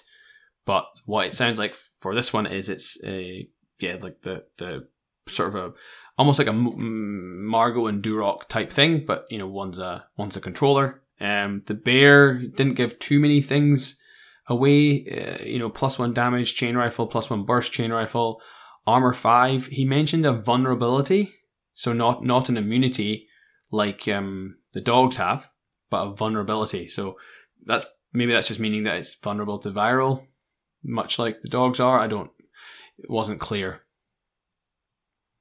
Because I feel like because I played that bit back like 2 or 3 times. Yeah, because he said vulnerability, and then the next word, I think it was something in Spanish, because I don't know. Yeah. I couldn't make it out either, but it sounded to me that he would have some sort of vulnerability. Yeah. So we'll see what that means. What I thought was interesting from it was he said that if the handler, who is Masha, is the name of the girl. If she is alive, then the bear is a regular order, and if she dies, then it becomes irregular impetuous. So, which makes sense. Which better than going to retreat. Which I like, and I wonder if that will be something that we'll see in those kinds of profiles with handlers. Because at the moment, if you kill a handler, it's like, oh cool, I'll spend a command token and nothing happens. Whereas if you kill it, then you become irregular, and also you lose now you lose control of that bear every turn. That could be more of a downside, because at the moment there's no real downside to killing the handler. For at least for the antipodes. Obviously this is slightly different because it's a big bear, not 3 little dogs. Yeah. But that was interesting. And then lastly, he talked about some of the things that might be getting resculpted, mostly just nomad stuff. Some of the whatchamacallits, the concept art for those with the what now? The new Wildcats. The concept art for the Wildcats looked amazing. I saw the other week. Yeah, that was during N4 week. That was nice. What were you thinking? Yeah. Is that what you're thinking, Nick? Yeah, that's what I'm saying. We've seen seen a few of the I forget the word of those dossiers. Those little dossiers. The dossiers. Seen some of those already. We haven't seen it for the Moran yet. Which, I mean, as long as it looks as good, if not better than what's her face from Aristea. Oh, yes. Can't remember her name, but yes, I know what you mean. In the Soldiers of Fortune box. Can't remember who she is, but she's the Moran hacker, Maasai lady. She looks good. She looks real good. So if they look like that, I'll be on board, and yeah, better than the fugly, here's my massive rifle arm, because it's so big. New Shaolin Monks. Did you see that? Oh, sorry. Yeah, based around Lang Kai, which is pretty cool. Yeah, I like it. I'm actually not a fan of the limited edition Lane Kai sculpt, which I bought. Why not? And then I just really don't like his sword. I don't like the way he's standing. I don't like the big thing that he's standing on that much. But then compared to the regular release sculpt, I'm a massive fan of that one, where he's got like the spear. And I think is really dynamic. It's a really elegant pose. I really like, and the long sword, long staff, or whatever he's got, is real sweet. Yeah, it's funny. I actually very much don't like not very much, but I pretty well don't like the kunai ninja that you get in the Kaldstrom box if you pre-ordered it, and I much prefer the regular ninja. I'm the same. I 100% agree with you on that one. Why do they keep doing that? and because I pre-ordered Kaldstrom, so I have that stupid fucking ninja when the other one that they released after looks way better. Like, the one on the roof is just so good. Is the one? Oh, sorry. Yeah, go. No, it's the one that they released. The regular release one. Is that the one with the sword? Yeah, no, the one on the roof is that's not the kunai ninja. That's a regular ninja. Yeah, but the kunai ninja, it's got a sword. Is the regular release, whereas the limited edition had the sniper rifle. Yeah, which you're like, why would I ever use that profile unless we don't know N4 maybe. I mean, the kunai in Code 1, I don't know that you would ever use it. Bad. I had That's bad. I had it used on me one time. Again, Ryan was playing Pano and he had a Mimetism Neg 6 camo marker on a roof. And I was like, well, that's obviously a Swiss Guard missile launcher, so I'm going to stay the fuck away from that. And then he revealed it and it was just the kunai. And I was like, so like he got me. Ryan's good for that. So yeah, the new monks, I'm looking forward to them. The interesting thing he said was with the new mixed boxes. I thought that was a nice little bit of information. So no longer will you, well, not no longer, but less likely now that when you buy, I don't know, like 4 or 3 of something, it won't be 3 different poses of one model. It'll be, here's like 3 Dakinis and a Deva, or here's 3 Cheer Killers and a Grenzer. So you're going to buy a box of something that you can use together, which I personally quite like. Yeah, and I think it's more of a commercial decision as well, because it means that if someone wants more of that thing, rather than getting a box and a blister pack, they have to get 2 boxes. Yeah, I guess there's downsides to it, right? You know, I mean, if you get a starter box at the moment, which I think are going, they're going to be gone, replaced with action packs. You know, they're never really a good starter box because they allow you to do absolutely nothing. You know, it's a starter to another starter. Like it's shite. So at least if they give you a box that is like, this is the most of a fire team, you know, in a box. That's not just like your Fusilier SWC box, which, let's face it, you buy that and you use one of those 3 models. Yep. Guns in it, yeah. Yeah. So if they give you instead, like, I think what he said, it was like Grenzer missile launcher and 3 Cheer Killers. Like, that's a box that you could use. I mean, maybe not the missile launcher, but who knows? But it kind of like says this is something you can run straight out of the box as a fire team, which I think is cool. It's good. I like it. Yeah.